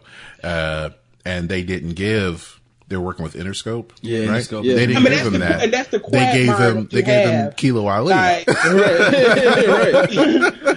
Because L.A. Reid, and I don't even know why he's on the show. He seems like the Mr. Smithers of this. Hold on, Manario. That man has made a living from what I've seen. This could be totally wrong, but what's been put out there is that he was trading money on these people's talents, making them sign bullshit ass deals. He was. Right? He gave them the freedom to do anything, but he didn't pay them when it was a success. Interscope was on the other end. While we will give you as much money as you want, but we want to put you in this box. And I don't know how you deal with that. And I mean, some of the guys found success, and I don't know if Greg's going to talk about this, but one thing about that Netflix show, and it breaks my heart, is that it's so much bitterness that happens in the industry that start off as just my friend in the basement. Like, if we were ever going to be some kind of like music person, we turn into the Rauhau Boys, right? Right now we be doing the documentary and we talking about how much shit Benario used to do, and he ain't shit, and this, that, and that, and Greg never answered nobody's call, and I fucked my wife, stuff like that. Hold up, man. And then that's what's sad, and it's heartening and then I wouldn't want my child to say, Dad, I want to be a musician, because it is so hard to navigate through that game and make it out at the end with your health, your sanity, and a little bit of money. Because either you rich and you crazy like Puff Daddy stopping in the middle of the scene asking for alcohol and ginger ale. That was awesome. And on the side note, are we just not going to turn a blind eye to the obvious gay shit Puffy does in life? What road you going down, man? How you going from organized noise to Puffy doing gay shit? We don't come back, make a U-turn, make a U-turn, He said, yo, Dre, you sexy as shit. He said you're a sex symbol. You need your, and that was another part. But the way he said it, though. Don't twist the man's words around, man. Let me tell you something. Be accurate with it. Let me tell you something. Nah, you about to go down the memory lane. Can I ask a question? Don't go down that rabbit hole, man. Don't go down the rabbit hole. Homosexuals be fucking these little boys, man. L.A. Reid look like he is devious and gay as shit, right? Puff Daddy. Well, based on our previous episode, he's sexually assaulted. Well, not assaulted, but he's more likely to harass the women in the office. Yeah, that's what they. No, boy, he looked like he sucked a dick. I'm just saying. Oh man! On a very special episode of By the Time You Hear It, ever in life, or back up in his presence. Okay, I got a question, because a lot of you guys, but all four of you basically have a little bit more musically inclined than I am. But like, it seems like every time I see a show that chronicles, whether it be a group, an individual artist, whatever, it's always, we started here and we were all good together. Then they hit this big crescendo, they plateau, and it's never like a easy little slope, fall from grace, and you coast down into success after your career. It's always like a flat drop off. So I got a question to all of y'all. Is there any, why does it seem to be a nice start, a peak, and just a flat out drop off to where just a lot of these guys don't even mess with each other anymore? At time. Yeah. It's time. When you're all working towards something together, everyone has this common goal and everyone's sharing ideas because everyone has the same goal. You're more likely to work together. What I wanted to bring up is great as you asked this question. It seemed that as if in the documentary, like Organized Noise, especially someone like Rico Wade, they had all these great ideas and everyone's becoming more successful. And then with someone like Outkast, they started figuring out how to do things on their own, and they started cultivating even more of their own ideas. Goody Mob started doing the same thing, and especially CeeLo. Yeah. There are a lot of people who don't know CeeLo was a rapper once upon a time. A pretty good rapper too, I might add. But he kind of ended up going off it and doing his own thing. So it was basically the artists coming more into themselves and growing up. Yeah. So as time passes, everyone's goals and ideas change. And if you're the one not changing and have your own ideas, it's going to affect your relationship with those people you were working with in the first place. Because if they're changing, you're not. Yeah. That's basically what I got from those guys, especially Rico being bitter. Right. Yeah. Like, he was upset that they didn't do anything on Speakerboxx Love Below. And Outkast wins Album of the Year. It went diamond. They had all this success. People are out there probably thinking that was Outkast's first album because it's the first time they've heard of him. But they had nothing to do with Outkast's greatest triumph. And because there was I don't know where the disconnect was exactly, but when you're not part of something we're not part of something anymore. Right. That you saw from the beginning. That you saw, You groomed them. They, like Outkast said, like Organized Noise, they were our big brothers. Yeah. Right. So it's basically like your little brother passing you and doing stuff on his own, getting married and having a family, but you didn't introduce him to the girl he married or whatever. So and a lot of it is also is greed as well. I mean, I know when I left West Georgia, I was in a group and we got a manager and everything. Everything was going in a positive way, and we went up to New York and we was about to get signed to Def Jam. And the manager that we had, he was also an artist, but they liked our music more than his. So when we came back to Atlanta, he was like, okay, I'm going to go back to New York and I'm going to get the contract and everything finalized and make sure all the money's right. So we down here, when I left West Georgia, I was 20 years old and we all excited, like, man, we about to get signed to Def Jam and everything like that. He come back like 2 weeks later and he got a contract for himself. He just took our money. He took our songs, and the songs that we were on with him, he just portrayed it as if they were just featured on my songs. So, I mean, and for me and the guys in the group, it just kind of turned us off, especially me. I was like, you know what, I ain't even trying to mess with this music stuff like that. Like, I'll write and I'll produce, I'll make beats and stuff like that, but I'm not trying to be that artist anymore. And from that, like, we're real close. We shared ideas, just like Greg said. We shared ideas. We all had a common goal. It was like 15 of us in this house making music almost every single day. And then this guy does something shady. It's like, you know what? We're not even gonna mess with it no more. So it also comes down to greed. He only had one song and it was trash. I was like, yeah, that's what you get. That's karma. Were you willing to share his name? Are you willing to share his name? Yeah, his name was Royce the Choice. He had a song called Wangs. And he said, his other song was Red Bull Shawty, and it was called, and then the track was literally Red Bull give you wangs, wangs, wangs. Red Bull give you wangs, wang. That was the whole hook, and it had people in the video that we knew, and we was just like, God dang, y'all knew about this, and y'all didn't want to tell us. And it was like, well, we didn't want to step on y'all toes. Like, dude, you in a video with this dude that stole our music. Like, what do you mean? You already stepped on our toes. So, but like I said, man, it comes down to greed sometimes as well. You got to really know the people that you're working with. Because now I'm real cautious about people I do music and everything with. You can also look at that with the three main guys themselves. If Rico was like the organizer of everything, or the Pied Piper, whatever, and you have Ray, who was the talented one. He was the musical genius of the group, and then Sleepy Brown, who was kind of, I guess you would say, he was the face, or he was the star. He was the out in front. But then there was moments where Ray would talk about how he felt like he was doing everything, and the other guys weren't a part of it, a part of the process, and he was getting burnt. He was close to getting burnt out. Because Rico really seemed like the business guy, Yeah. and Ray was like the music guy. Like, I'm making the beats, I'm in the studio, and then Sleepy was like, well, I'll help you with the production side of everything, and I'll sing on the hooks, and that's what and I'll also do. work on my own stuff. And work on my own stuff, right?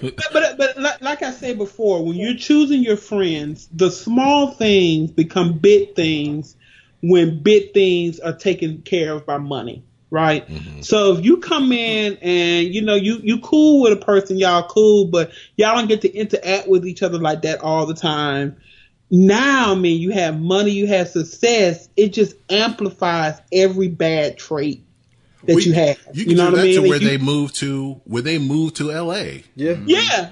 I was like, that's where everything like you could if any company started in one place and they moved to LA, something bad's about to happen. Right. You could look at we had an episode about the Temptations miniseries. When Motown moved to LA, the Temptations felt abandoned.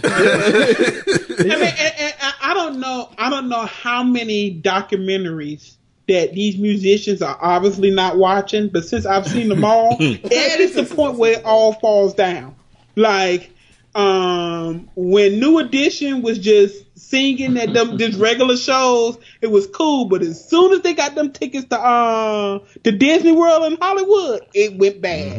Mm-hmm. Michael Jackson, same thing. As soon as Barry Gordy. That's not the same thing. Well, that's still related to where. No, it is. That's still related because the Jackson 5, they were on Motown, where they moved out to L.A. and then and then all the artists moved out to L.A. and that was kind of the goal to where with the Jacksons they started in Gary, Indiana, right? Which I heard is a dump. It is. Yeah. Dude, and to this day, and if it was bad back then, they got out. Worse. And I was like, Gary looks like a war zone right now. Like Gary, Indiana looks like a third world country. Seriously, people always want to bring up Chicago. Like no one talks about Gary. I mean, it's right, they literally right there next to each other. It's like I've heard Gary is far worse than Chicago. It is. It is. I went to Indiana. And I just drove through that bitch. Yeah, you don't stop in Gary. No, any one of them can sing. I don't care. No, I'm pushing my car. Goddamn, I'm pushing my car through Gary. Like I'm not stopping in Gary for nothing. But they, the goal for the Jacksons was Joe Jackson's goal was to get to California. Yeah.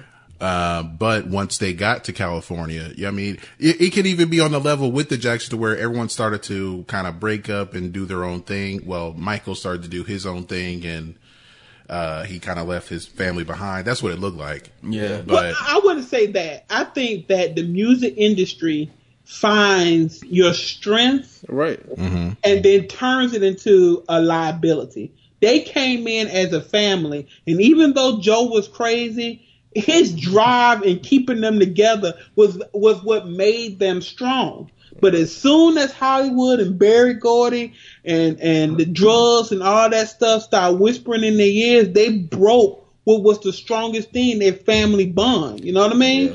And I don't even think Joe was crazy, to be honest. Anybody can start taking control of you and having you play with little kids and never ran and shit like that. Well, Joe, he was single-minded. Yeah, that's right. Joe was single-minded. I don't think he was crazy though.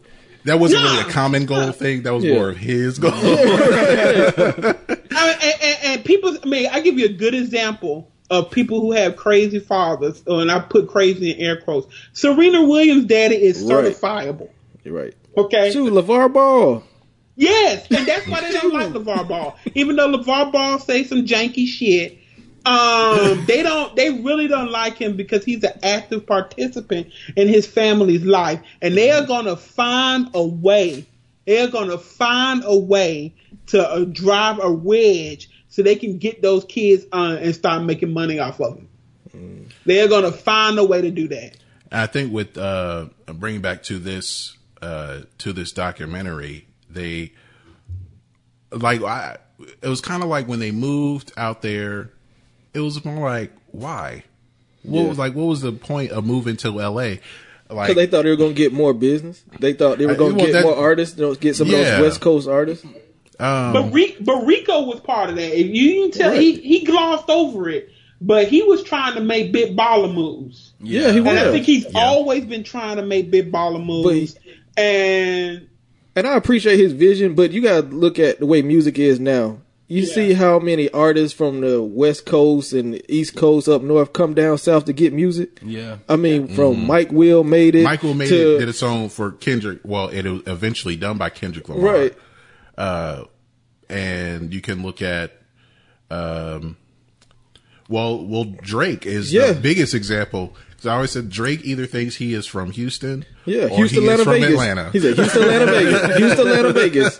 That's what he always say. So I mean, and everybody wants to work with Atlanta artists, even as trash as we think Young Thug is, and sometimes it's like People still working with Young Thug. Yeah, people still want to be on the songs. I mean, the Migos on songs with Katy Perry. You know, you got to think about stuff like that. Or Quavo doing songs with other artists because he's a talented one. But yeah, you know, and everybody want Andre on a song. I mean, he does one verse a year. Yeah, exactly, exactly. So, and they still consider Andre one of the best rappers of all time. We really ain't heard him rap in like 10 years. Exactly. But when he does, every time he scurry out of that hole and bless us with awesomeness on somebody else's song, we're like, why don't you give us more of this? Exactly. That's why everybody want a whole album we got from him, and he was singing on the whole thing. So, and it was one of the best things you would ever Exactly. Love Hater is still one of my favorite songs I have ever heard. Yeah. And like the lyrics are nonsensical. Yeah. But I'm like, it's beautiful. It's amazing. Like Prototype. Think how Prototype was everywhere. Yep. Yes. I mean, yes. Well, even like Hey Ya, which is a deeper song than people actually realize. Hey Ya is not all extra funny. Hey, listen to the lyrics of Hey Ya. I don't want to meet your mama. I just want to make you come up. Well, we know we're not happy here. Like, that's a pretty depressing song when you listen to it. Like, y'all, and he even said in the song, y'all don't want to hear me. Y'all just want to dance. I think it was the range of Andre too, because what was that song he jumped on? Was it that with DJ Unk or something like that? No, that Walking Out. Yes, that Walking Out remix was deep too. His verse. If you say real talk, I probably won't trust you. I mean, and these the same niggas next to him with long t-shirts on. Right. He came in and was like, yeah. It's certain people that I would not put on my track to embarrass me. Right. And he is one of them. Yeah, him and Eminem. Those are the only two. Him and Eminem, I would not do songs your with. Record. No. That's what, like that song that Eminem did with Lil Wayne. I think that's Drop the World. Yeah. Drop the World. Like, that's the last time. What is love or something like that? No love. No love. Yeah. And he just so they did too. kills him in the second verse. Well, he did the same thing on that Drake song too, where he just killed him. Yeah. They look at him like, we agreed. and it goes the one with LeBron. The one for the documentary about LeBron. Yeah, it goes back to, I don't know if you guys seen this, but there's an old video of Luther Vandross, Whitney Houston, and Stevie Wonder. And it looked like they had a conversation in the back. Like, look, we are doing this for charity. Stevie, put your harmonica up. We're going to come out here, sing some bullshit, and be all right. Stevie was on some other shit, okay? Stevie came in and destroyed them. And at the end, all of them started pulling out their own singing tricks just to stay aboard. Watch that shit, man. Luther was rolling his tongue. Whitney was screaming there. Stevie back there with that damn harmonica. I would have whooped his ass backstage. That reminds me of there was, if everyone was with, I think it was like the late 90s, VH1 had like the Divas concert that was for charity. I was like, how are any of these women gonna like perform together? Because it was Whitney and Aretha and Mariah. I'm like, there's no way. Like they all have their own dressing room, but it's all like the size of somebody's house. Or if they try to do any songs together on stage, how many runs they were going to do, how long is this performance going to be? And it's somebody there doing their hair, gassing them up for treachery the whole time. I don't even see why you got to be there with them other girls. I'm just saying. That's all I'm saying. You look beautiful, by the way. And that's I just don't understand why they had somebody else. That could be your time singing. I mean, I looked at the billboards. The mother bitches ain't doing nothing the whole time. And then you go out there. She had the nerve to sing before you, even though we agreed on this. That's how we get these type of things. Yeah. So I wanted to get more into, well, as Abe had mentioned previously, the bitterness. Oh yeah. Oh yeah, it's real. Rico at the end, it just got. He was like, them niggas didn't say nothing for me when they won that award. I helped you guys. CeeLo didn't help me on here. So I was like, bruh, calm down. Like, you want them to mention you in their Grammy acceptance speech 3-4 albums later. Right. Like, oh, and by the way, even though they had nothing to do with this, thank you to Organized Noise. Yeah, for putting this on. Yeah. For letting us sing in their basement. The first award they won, they thank Rico Wade. That very first award, you know, the famous The South one. got something to say. Yeah, the South got something to say. They thanked them then. That was it. That was your thanks. You put us on. I'm not gonna thank you every time I win an award. You not God. Like I want to thank God. No, I'm not. God, Enrico Wade. Enrico Wade. Right. First of all, I want to say that all my talent comes from Rico Wade. Right. Not even me. I wouldn't be here without Rico Wade in the Dungeon family. No, he sounded so bitter, and I felt bad for Ray and Sleepy Brown, because like They were just sitting there. They were kind of nodding, but like it was kind of like, man, with them shut nervous up, nods, man, like shut up. We ain't gonna get no work. Shut up. But Sleepy Brown, like, look, I just did a song with them like last night. Or like, so Greg you messing said, up my money. They invited me to the love to Like, love I was below. actually on the album. I Yeah. did both of them. Yeah, you know. I did my Nate Dogg thing. On the Yeah, album. I like the way you moved. That was I'm me. not too bitter Yeah. about Yeah. it. I'm but, cool. you know. Like Sleepy Brown was like, oh no, I was on the album, bro. Where were you? Exactly. And then they did, the song "Can't Wait," the Sleepy Brown I song. Can't so Wait, I mean, Yeah. He was still in good standing. right? Like, look, dude. Yeah, Sleepy Brown didn't want to fuck up any of it because Big Boy still bringing out albums, so that's Yeah. still a check. Yeah. And Rico Wade's like, I will burn every bridge, pass me the torch. And he just kept going. I was like, come on, dog. Like, calm down. Yeah. It's Did okay. he throw shine on Puff Daddy and Puff Daddy on the video? Yeah.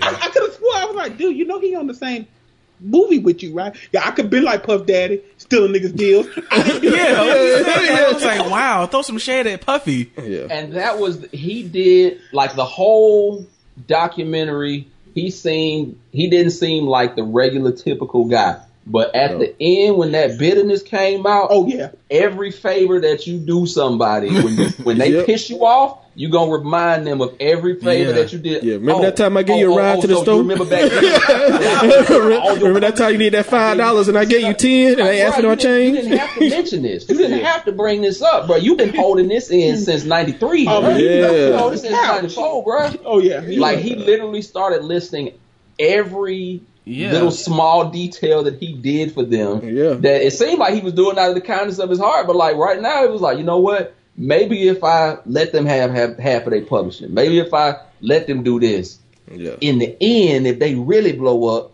they'll come back to me. Nope. But it really came full circle, because where did he say he was sitting? In Stankonia Studios, in one of their studios, Yeah. doing Yeah. the documentary. Well, I don't know for how long because he was. No, he's still there. No, he still work up there to stink on you. He's still I there. was gonna say, because as soon as I saw that documentary, I was like, hey, get he's out. still there. Get out I now. heard you. No. You know what this is. You know what this Because you is. saw him rushing up out of there and be like, oh yeah, my baby mama calling me. That wasn't his She- baby mama. She ain't calling you. No, That's that was security. Andre. Yeah. That was Security yeah. calling you. No, that was probably Big Boy. That probably Wayne Dre. That was probably Big Boy calling him like, dude. Somebody just text me about this trash you talking. What's up? And to me, that's why he's in this place that he's in. Yeah. He done one of the 48 laws of power is know your master. Yeah. Yeah. He should shut the fuck up. Because That's all I'm gonna say. he really is not in the place where he should be. Because he really should be on that level with Dr. Dre, Yeah. that type level. And he's really not. Because again, he is stank on your studio, and he still engineers certain people's sessions. It's a lot more money than you would pay a regular engineer, but he's still up there. That's where he is. They're not calling him to work on the new Migos record. Like, Right, hey, they Rico, not. get in here, man. Yeah. No. I mean, he did a song on Future's very first CD, and then that was it. I mean, You know, they bring, but I mean, nowadays, and I think he's still back in that old way of thinking. where, and I think it's a little bit of business, it's a little bit if I wish I shoulda coulda. Like if he had a time machine, he would be in everybody's check if he knew he's gonna be where he is now. You can't blame nobody for your bad business deals other than you. Like, it's one thing that I've learned in 33 years of living. Not every situation do nice guys finish last, but in business, nice guys finish last every single time. All the time. And that was your fault for giving them that much for saying, oh, no, that's your publisher? No, you go ahead and handle that. No, you don't do that. That's business 101. That's money coming to you. Yeah. That's why you bitter right now, because you're thinking about what could have been. Yeah. And it's ultimately not because of shoddy business deals that you made for friends. Like once y'all get into wheeling and dealing, we not friends right now. Exactly. Once we sign this deal, and once we get out here, we go to Buffalo Wild Wings or something, we friends. Once we get in that studio, bro, we working. We business partners. Exactly. Right. We're gonna handle this business first, and we can take care of that friendship shit later. That's why when you reach a certain stage, some people need to get promoted to entourage. Yep. And it was crazy. Lil Boozy said that, a couple of weeks ago they had an interview with him, and they were talking about some of the stuff he wished he would have known before he went to jail, and some of the people he wished he would have left alone. He said sometimes you just got to move away from those people. He said because those people might come up with you, but those people get stuck in a certain place, and you keep trying to grow. It's like, you know what, I gotta let this person go because they're gonna pull me back down. He said ultimately that's what happened to him. And so, because he said he was trying to advise Kodak Black after his last situation, him going to jail. He said, "Man, get out of Florida." He said, "Cause he said you're not going to progress unless you get out of Florida." And he said he tell a lot of artists and a lot of people that come out of jail, like, you got to change your circle. He said if you trying to grow, you trying to do better, and you obviously doing something good, you making money. Those people that's not making money with you, they just there to help you get in trouble. Yeah. And I really wish that artists who were able to get out of that situation and have some success would write a book, a tell-all, to help some of these people. Snoop Dogg knew he wasn't going to survive much longer in death row. Yeah. So that's why he took that. It looked like a midnight. It looked hell, Tupac knew, but I mean, Tupac was just too late. Too late. It looked like it was like, "Hey, Snoop, I see you on Thursday." When they called him, his ass was in New Orleans. That's what it sounded like. Yeah. He said, "No, I just signed a Cash Money." Like, what? Snoop on Cash Money? Not Cash Money, but no limit. I'm sorry, no limit. Dre did the same thing. He found a way to get out of it. Sometimes, and you know who's gonna be next? Quavo. Sometimes he's the talented one. You know what I mean? And that's we're not supposed to talk about sports, but like with everything, after a while, man, you got to know when it's your time to shine, when it's your time to leave, man. Klay Thompson, you need to go, bro. They ain't gonna let you live right there. I don't know where else you gonna be, but they can offer him more money. Yeah. But we'll see. Klay Thompson he's never leaving. His dad won't let him leave. Yeah. Like, dude, you know what team you on, man? You better stay and get them rings. Because when you're on the Warriors, life is hard. Ask LeBron. Life is hard. But yeah, I think like what they were saying with Rico Wade, I think he was caught between. I mean, I don't know if he did anything as an artist, but I think he was supposed to be. He was supposed to be the South's answer to Diddy. Yeah, and he should have been. And he really should have been. And he could have been. He just went about the wrong way. He was just too nice, man. You see how Diddy did his. Diddy is a cold. I mean, people are really starting to realize now that's why Diddy ain't in the music game. He hustling alcohol now. But back he just came out with an album last year. He came out with an album last year. Yeah. Okay. Who was on somebody bought it. Who was on it though? Who fucking with Diddy like they used to fuck with him? You know what? Let me look. Who was on Diddy's album? And Mace and Young Jock. Young Jock got a perm now. If he hadn't signed, really? He would have been somewhere else better. Okay, he did. Okay, he got Jadakiss and Styles P and Pusha T, Lil Kim. Future, French Montana, Wiz Khalifa, Travis Scott, Big Sean, King Los, Ty Dolla $ign, Big Sean, Twister. I don't know who Brucey B is. Somebody on his label. But this was last year. Had an album called MMM. Oh, he's making No Way Out too. Oh yeah. I won't be buying it. Who you gonna get that, like, when he had, like, you know, Mace and some leftover Biggie verses? This is when we're gonna find out that Biggie and Tupac are still alive. Yeah. This is gonna be this is how we're gonna find out. It's all part of the Illuminati. Let me tell you something. Oh, here we go. Do I open up the black crack and that is No, the you do Illuminati? not. Do I call back? At least you don't believe the Earth is flat. So I mean, It is flat. What are you talking oh about? Lord, I know a guy who really believes this, and he tried to explain it to me like a smart person. Let me tell you something, and we're gonna get back to this, but He's this a is my Kyrie theory. Irving fan, isn't Back he? in the day, when we were all living in the woods, when we were hunter gatherers, there was people who was focused on hunting and gathering, and there was other motherfuckers who stared up at the moon all day, right, coming up with the same theories. The reason why they couldn't procreate because a wolf would eat them or something, right? These people just have to die. Okay, we need to scrub them out of our gene pool because they're gonna keep creating stupid motherfuckers who believe that the earth is flat and that the secret society of devil worshippers has infiltrated the black community. They have, though. Whatever. I mean, if it's on YouTube, that means it's true, right? Exactly. Oh man, they be making these leaps, man, talking about LeBron James, Steph Curry are brothers and all this weirdness. It's a guy here. Someone already made. I bet you I could search it right now. There's already a video someone made about like that the Illuminati killed Prodigy, or they injected him with sickle cell, and it was a slow death. That still was a strange death to me. I would hate to see that. See, I still wait for that That's the autopsy one to thing come that out. I hate about all these Illuminati theories is they make people a lot bigger than they really are. Why would don't nobody know who the fuck Prodigy is? This nigga ain't came out with a song since Quiet Storm. They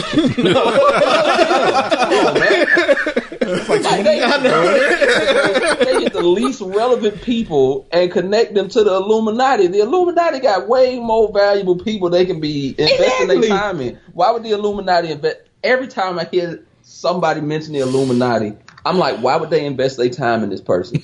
Like, oh yeah, my boy Minario died the other day. You know what I'm saying? The Illuminati, man. It's Illuminati. Nigga, don't nobody know who Minario is. 33 videos about Prodigy him being killed by Illuminati. Exactly. Dude, I heard this one guy say that the government did trenches in the seafloor to plant nuclear charges to create tsunamis. I would love to talk about this type of stuff, but not here. We're way off topic right now. Yeah. But Let's bring it back. One of the things, just to get back to the show, I really liked how they were able to get everybody there and Get everybody's side of the story and everybody's perspective, but exactly, because most of the time when niggas get brand new, and Outkast would be the definition of that. They ain't gonna do no damn. I don't think they got brand new. I just think they elevated past their situation. They like, okay, if you try to think about it, if Outkast would have stayed doing the same stuff that Organized was doing, would we still be talking about how big Outkast is to music? Period. To bring a conspiracy to this, what if Dre never met Erica? I think he still would have turned out the same way. I don't. He was going that way anyway. That's what attracted him to Erica. When did they meet? Did they meet around Baduism? After that first album, he wasn't around that same dude anymore. Yeah, He was heading that way anyway. But I don't think he would have went. I don't think he would have kept going down that same road without a female or somebody else going down that road with him. And I think Erica was like, "Hey, okay, I'll hold your hand. I'm already there. Yeah, now, I've been there and I came back twice. So why don't you come with so I can show you some things?" Well, look, we all know what Badu working with in that video when she bent over. All right, that'll lead any man to some strong eating roots and shit. Hey, look at Common. Common, the only one that came back. Jay Electronica still has not come out with an album. Look at DOC. We still ain't seen a DOC yet album. I thought he died. No, he lived. He went to jail, and then they had a baby together and everything. Erykah Badu is straight having these babies by these dudes, and Erykah Badu is a slayer of black men. I'm gonna tell you how bad Erykah Badu is. DOC was going blind, and then he got with Erykah Badu, and then his sight started coming back. So but did his voice ever come back? Yeah, his voice can't start coming back too. Because he when they were doing the NWA movie, they talked to him, and he was talking about his relationship with Erykah and how when he went to jail, he got Erykah pregnant before he went to jail. He got out of jail. They were gonna try to be a family. He said, he was starting to go blind. He couldn't talk, but Erykah, prayed for him, and she was doing certain things for him, and his eyesight started coming back. His voice started coming back. I'm telling you, he said, I'm telling you. Illuminati. That ain't Illuminati. That's Pussy Rule the World right there. I'm just saying.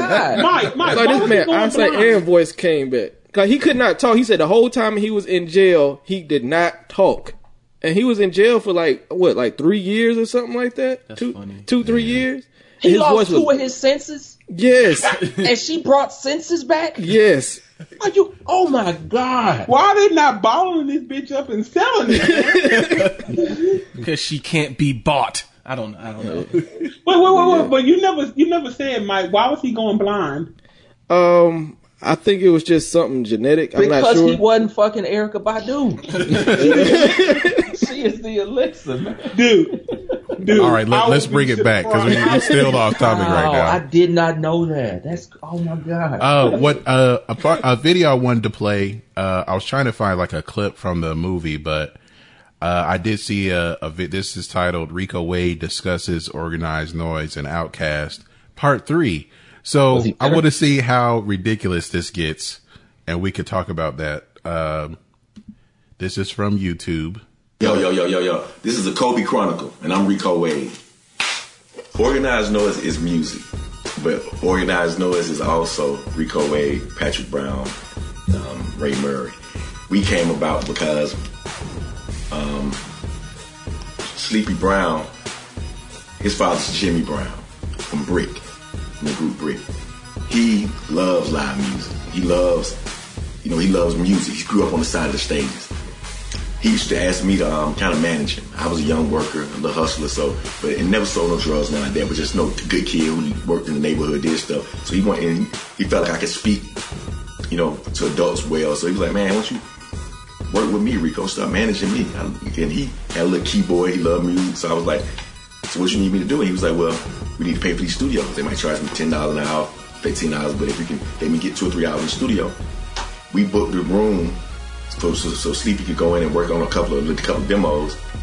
Ray Murray was there, and Sleepy came back and was like, Reek, I just met this dude. You know every hip hop break. You know every. You might be like, man, what was that song? They go, boom, boom. You be like, oh, that's Big B. Oh, that's boom, boom. Like he would know and would figure out how to go find it. And that's when our whole digging in the crates and our whole looking for sample clearances and our whole understanding of James Brown, jazz, to where hip-hop came from. It was very important at that point we started studying every record that ever came out. Can we figure out where it came from? And not to say it like it was easy, but the main challenge was you got to be able to get at New York. You got to get at New York MCs, period. We going to compete with the music. We always felt like we was a little more dumb. We felt like we could get at them with the music. Cause from Marley Marl to Premier, we felt like we was already digging in the crates. We already found most of the samples that they was digging for, and we wasn't using them. That's hip hop. I ain't gonna take that and go use them when you already used it. Go find something you ain't never used before. And guess what? They go crazy. Ooh, where you get that from? Ooh, where that come from? Ooh.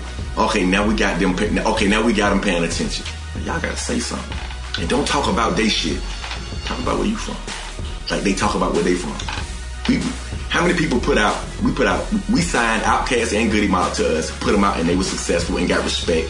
A lot of people can go produce a song on somebody. These are artists. Like, I proved this. I said these guys was dope. That says a lot. You know what I'm saying? I sit with them and say, but really, the people that we chose, we knew they were truth. We knew they was indicative of what we wanted to represent. Is it me? Me. We go away. Yeah. Is it me or does he seem like he has a speech impediment?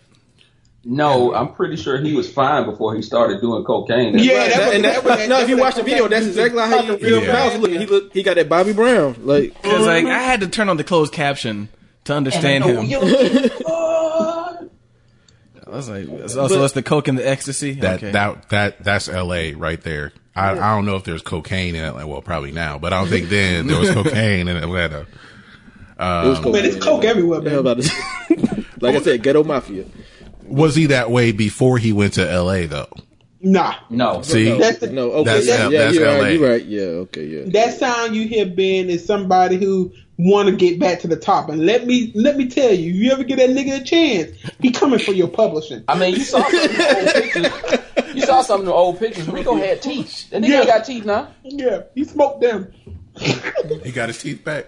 He coming for your publishing. But yeah, I mean, if you listen to the whole thing, he just talk about, he's like, these are artists. You can go work with somebody else, but these are artists. They got to go through me. I say what's this, and I say what's that. So basically, I mean, it's him saying he put Outkast on, he put Goody Mob on. Technically, yes. Yeah. But as they outgrew him. Right. Well, Outkast and I would say CeeLo specifically outgrew him. Yeah. All the Goody Mob didn't outgrow the Dungeon. Yeah. Because again, you got to think about it, a lot of them were older than, Andre and Big Boy. So, they were closer to Rico's age anyway. So it was like, all right, well, we got the same mentality somewhat. But like you said, Outkast and CeeLo outgrew what they had going on. Yeah. I think that's one of the reasons why Goody Mob had such a big problem with CeeLo after a while. Yeah. Well, CeeLo wasn't supposed to be in Goody Mob from the get-go. Yeah, he was supposed to be an Outkast. He was supposed to be an Outkast. I He was supposed to be an Outkast. Yeah. So why did Outkast stay a duo? Because it just didn't fit. What them three together just did not fit. It fit better with Andre and Big Boy. That third verse with CeeLo singing or just very melodic and his rapping, it just didn't fit what their sound together. And then you got to look at what CeeLo was doing at the time. Like he said in the documentary, he thought he was going to be a career criminal. Right. That surprised me. He was literally in them streets then, so I'm pretty sure he didn't make that decision in time enough to become a part of Outkast. So I'm pretty sure that criminal life had something to do with it too. And to be honest with you, it don't look like Andre and Big Boy was about that criminal enterprise like CeeLo was. Nah. Plus, I mean, in order to be part of Outkast, your hands are supposed to touch the other side of your shoulders, and CeeLo can't do that.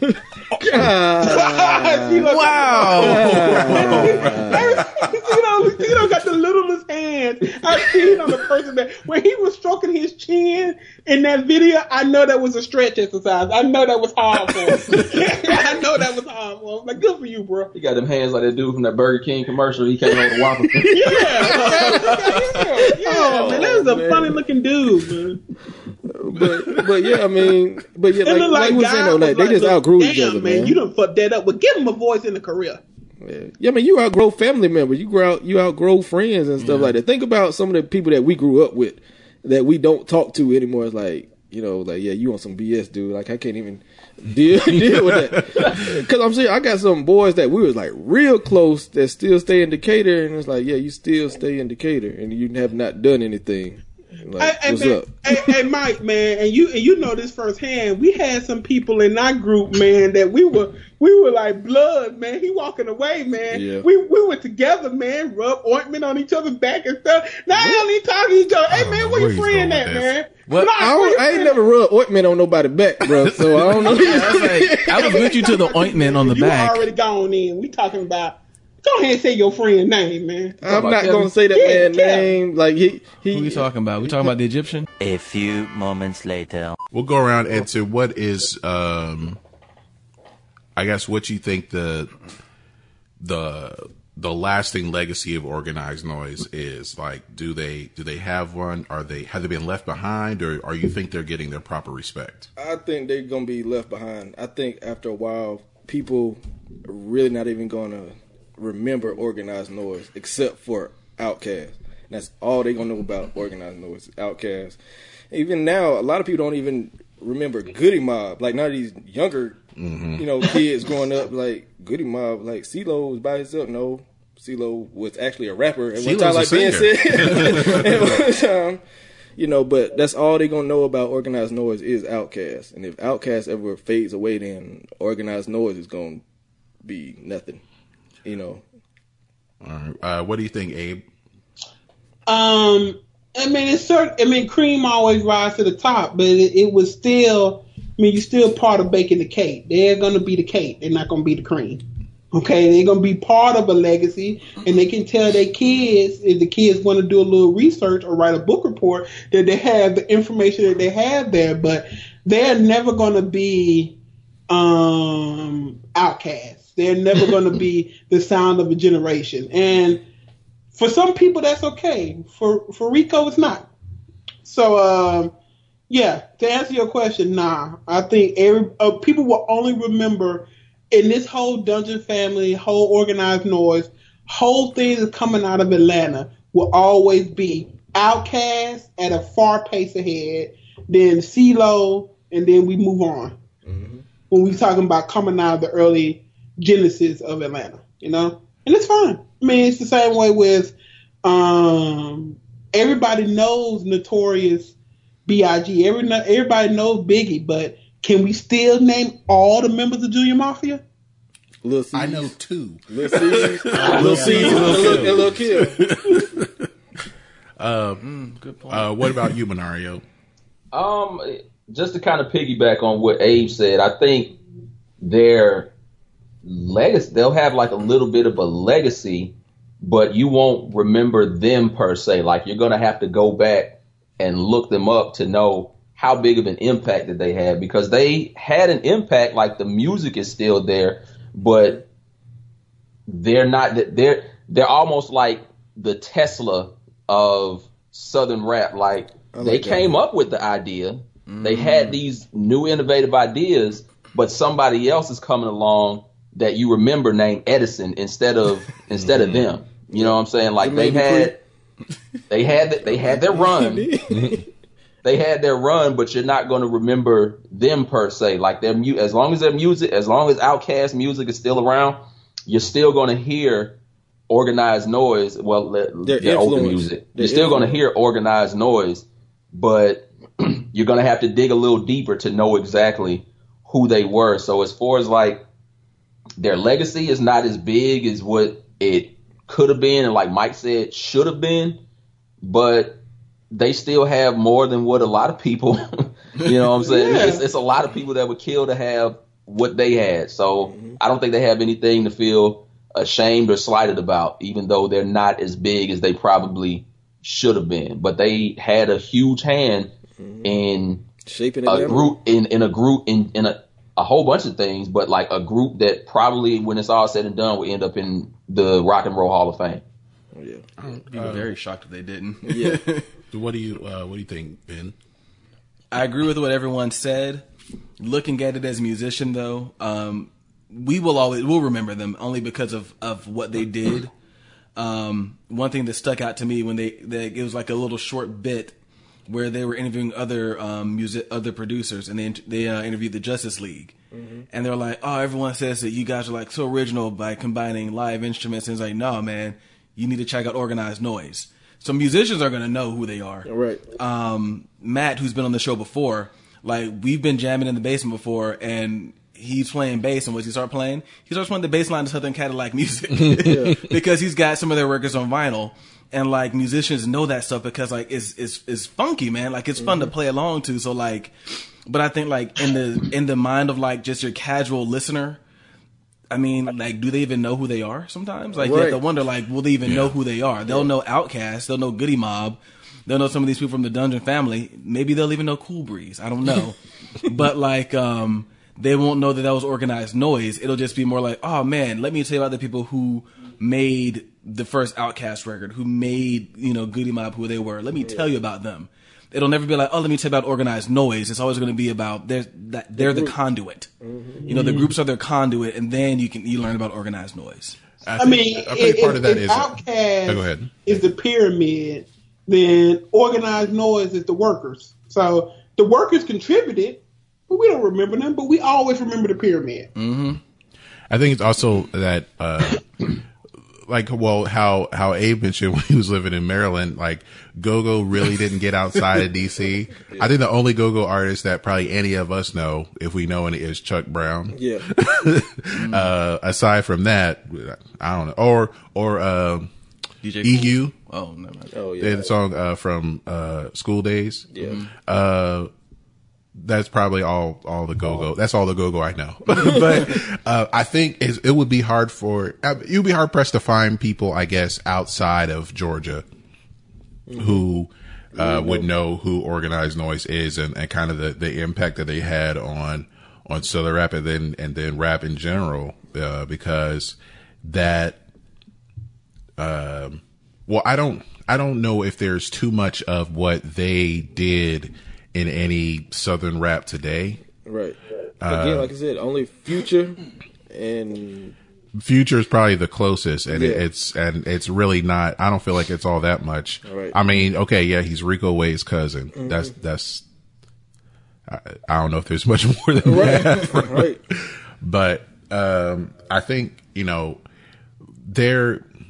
I think their legacy is limited by location. Mm-hmm. When they tried to, I feel like everything changed when they went to LA, and I don't blame them for it, because that's where you go to try to make it. I mean, LeBron might be trying to play for the Lakers and make movies, so he's going to go out to LA.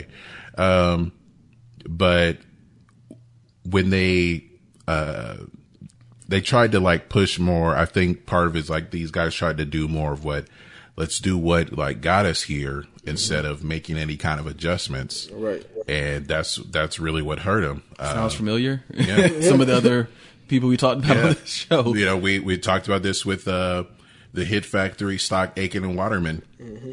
Their songs sound the same. Didn't want to change. And they never changed. And the artists they worked with, like, well, we want to do something different, but we already have these songs. We just want to record the vocals for.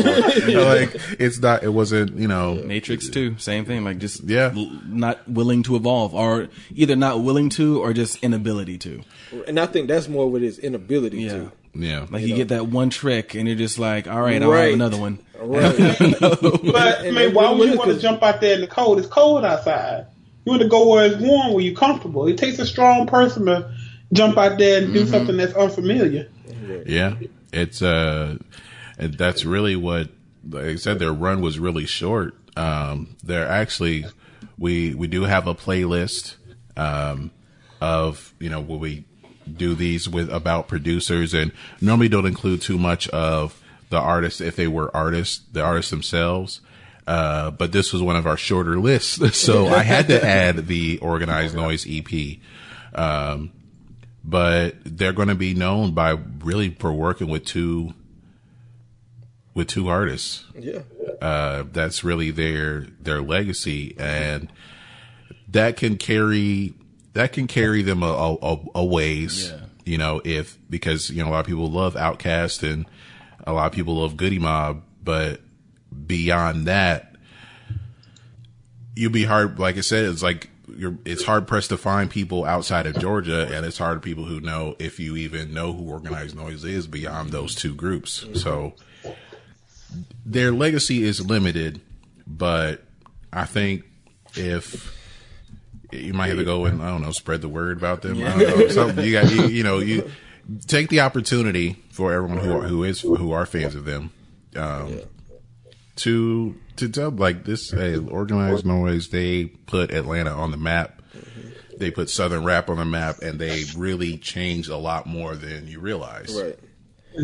And I think that's what their ultimate goal was when they went out to LA. But I don't think those artists in LA were really on that at the time. Right. You know, you got to think about Tupac was still big when they moved out to, L.A. and then they was like, we ain't on that jazzy type stuff. It's West Coast. We want Dr. Dre type stuff out here. We want Warren G. Well, one thing that was weird is that like when they went out to L.A., like I saw the video for Kilo Ali's Baby Baby. He has a Vivo channel. Like that was clearly in California at a mansion. But that was when they went out there and the record label was like, oh, we want another Waterfalls, we want another Don't Let Go. They gave him Kilo Ali. Yeah. And it just wasn't like, and it was during the times like in the late 90s where if you had any of like the computer generated effects, that means you spend a lot of money on this video. Right. It was one of those videos. Yeah. So they tried to like, do their own thing or I think in a way they got lost, whether it was cocaine or the Illuminati or, I just think of that LA lifestyle, man. They just got caught up in that. LA is so much different than Atlanta. Oh yeah. Even New York is different than Atlanta. People like to compare Atlanta to New York now, but the environments are totally different. Well, I think it's just a lot of people from New York live in Atlanta now. Yeah. That's part of that. They're taking advantage of our low housing costs. Yeah. And they're raising them inadvertently. Mm-hmm. Right. Yeah. Get out. Yeah. Get out. I know, right? I'm gonna need all of y'all to leave. But you can't take these country Southern boys to L.A. and then expect them to try to do the same thing they did in Atlanta. Yeah. Especially during that time period. It's like, nah, that ain't gonna work. But they're still appreciated, at least by the five of us. And for those listening, again, please check out the documentary, The Art of Organized Noise. It's on Netflix. I know you have Netflix, or you're using your parents' or your friend's passwords. Or neighbor. Or neighbor. Mm-hmm.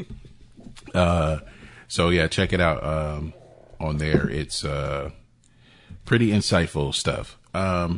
And, well, of course, some bitterness.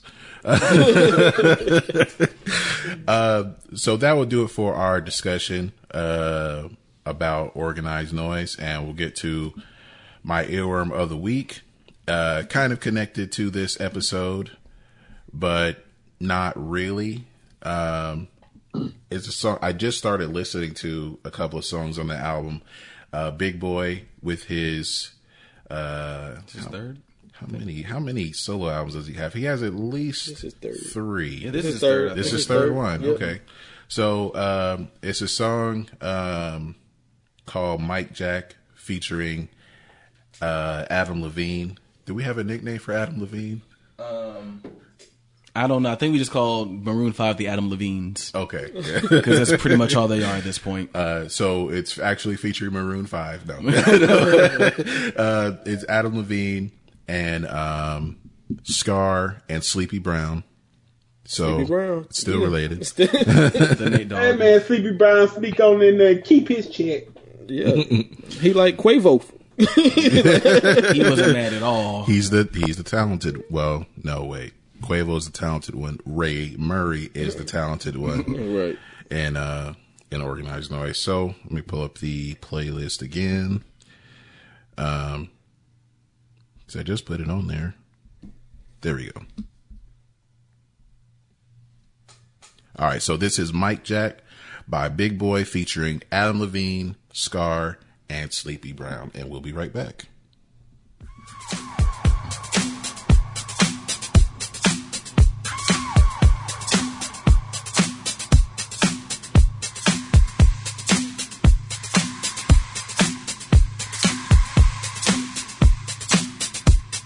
Niggas still ain't fucking with Hollywood Coke, but stay fucking with your boy like the Hollywood dope. Everything big, no coming up show. Jack the buzzer beater up, all net, half coat. The game winning shot, your name thinning out. That same skinny thought you got, she be in and out. She never spit it out either, we call her Kobe mouth. Big mouth bad style, smash that ass. I build a bell before I build a bitch. I take her to the mall and fill her with the sugar dick. With the same lips she give a nigga sugar with. Give me brain so intelligent with plenty sense. I took her innocence, yeah she was turned out. And by the time I gave her back, she was burnt out. Like the tires on the Huracan. You ain't good as one, or better yet say great, we stay putting on. Out of July, Super colder than December. You got me dancing. The dance floor tells no lie. Give them something to remember. You got me dancing. Please don't stop moving your feet while the music high on that ecstasy. We can dance all night till we both get weak. Come on, come on.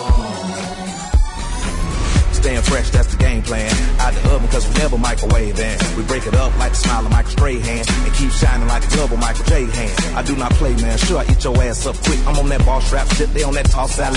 Old chicken Caesar niggas you follow and not delete. I used to have a bench full of bitches, but didn't need them. But still fill arenas and killing the Coliseum. ATLENC on top of you human beings. From the mothership, I'm on some other shit. Low key like the blow soul back in 86. But we don't sell dope. We pimp ink pens to provoke the folks and keep them thinking. Where did you drinking? Or better yet, do you really know the meaning of life, or are you sleeping?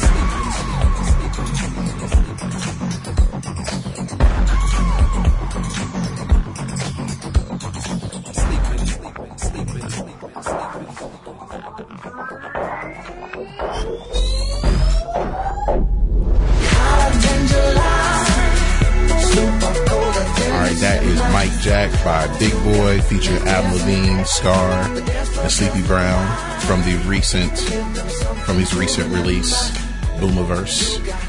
This came out last week. So you can check that out. That is added to the BTTYHT Airworms playlist on Spotify. Sponsors. Sponsor us. Give us money. So that will bring us to the end of the episode. We'll start with you, Mike. We always say, if you want to be found, where can you be found? Any social media, websites, that you want to promote? Infamous than famous anyway. So, you can find me on Instagram. It's Mike D or Michael D on Instagram and Facebook. Listen to my show on Tuesdays called the B-Side Radio Show on Love 860. Yeah, I'm doing a lot of things. All right. Abraham, if you want to be found, where can people find you? Well, I'm not going to give out my government because I work for the man. But I'm Abis Pimp on social media. I'm not really on Instagram, and I'm not on Twitter, so y'all don't want to find me. Yes, Mike D on Twitter as well. All right. And Manario, if you want to be found, where can people find you? I'm still very much deep in hiding right now, so. Okay. He hired from baby mamas. All three of them. He can be. I think Manario can be found at any Waffle House. If he's not at Waffle House, he's at the gym. Actually, if you want to find Manario's, he's in 3 places. What are those 3 places, Manario? Work, home, or the gym. Hey, man, if you want to kill him, you know where to get him. All right, and we'll give out where you can find us again. Go to, actually, I leave that up to Ben. Yeah, I do the end of the show. Take my shine. You can find us at bythetimeyouhearthis.com, our website, blog style, comment on it. If you like the show, let us know what you think about Organized Noise. If you know who they are, if you didn't know who they are and now you do, glad to enlighten you. Facebook.com/bythetimeyouhearthis. Our Instagram page is bythetimeyouhearthis, spelled with the letter U, because we're upstanding. Although I don't know if they're going to think we are after this episode, but we'll see. We'll see. Not Kevin. Oh man. I'm trying to remember that line, but we'll talk about it later. We're on Google Play. We're on Podomatic. We're on Castbox, TuneIn Radio. Many places you can find us. I feel like I might have missed one. iTunes Store. Yeah, iTunes. Apple Podcasts, to be more specific. Oh, they changed it? Apple Podcasts? Yeah. Oh, yeah. On that Google Play. Apple they can't say committed to nothing. Many ways to find us. We hope you enjoy listening. Yeah. All right. So we're going to end the show with a song related to our topic. We Well, sometimes let the guest pick, but I don't want y'all arguing over this the whole time. Too many cooks in the kitchen. Let's go with a song written by some dude. Okay. Marquez. Some dude named Kez. Shout out to Marquez Etheridge. And that will do it for our show, and we'll talk to you guys soon. Peace. Peace. Peace. Peace.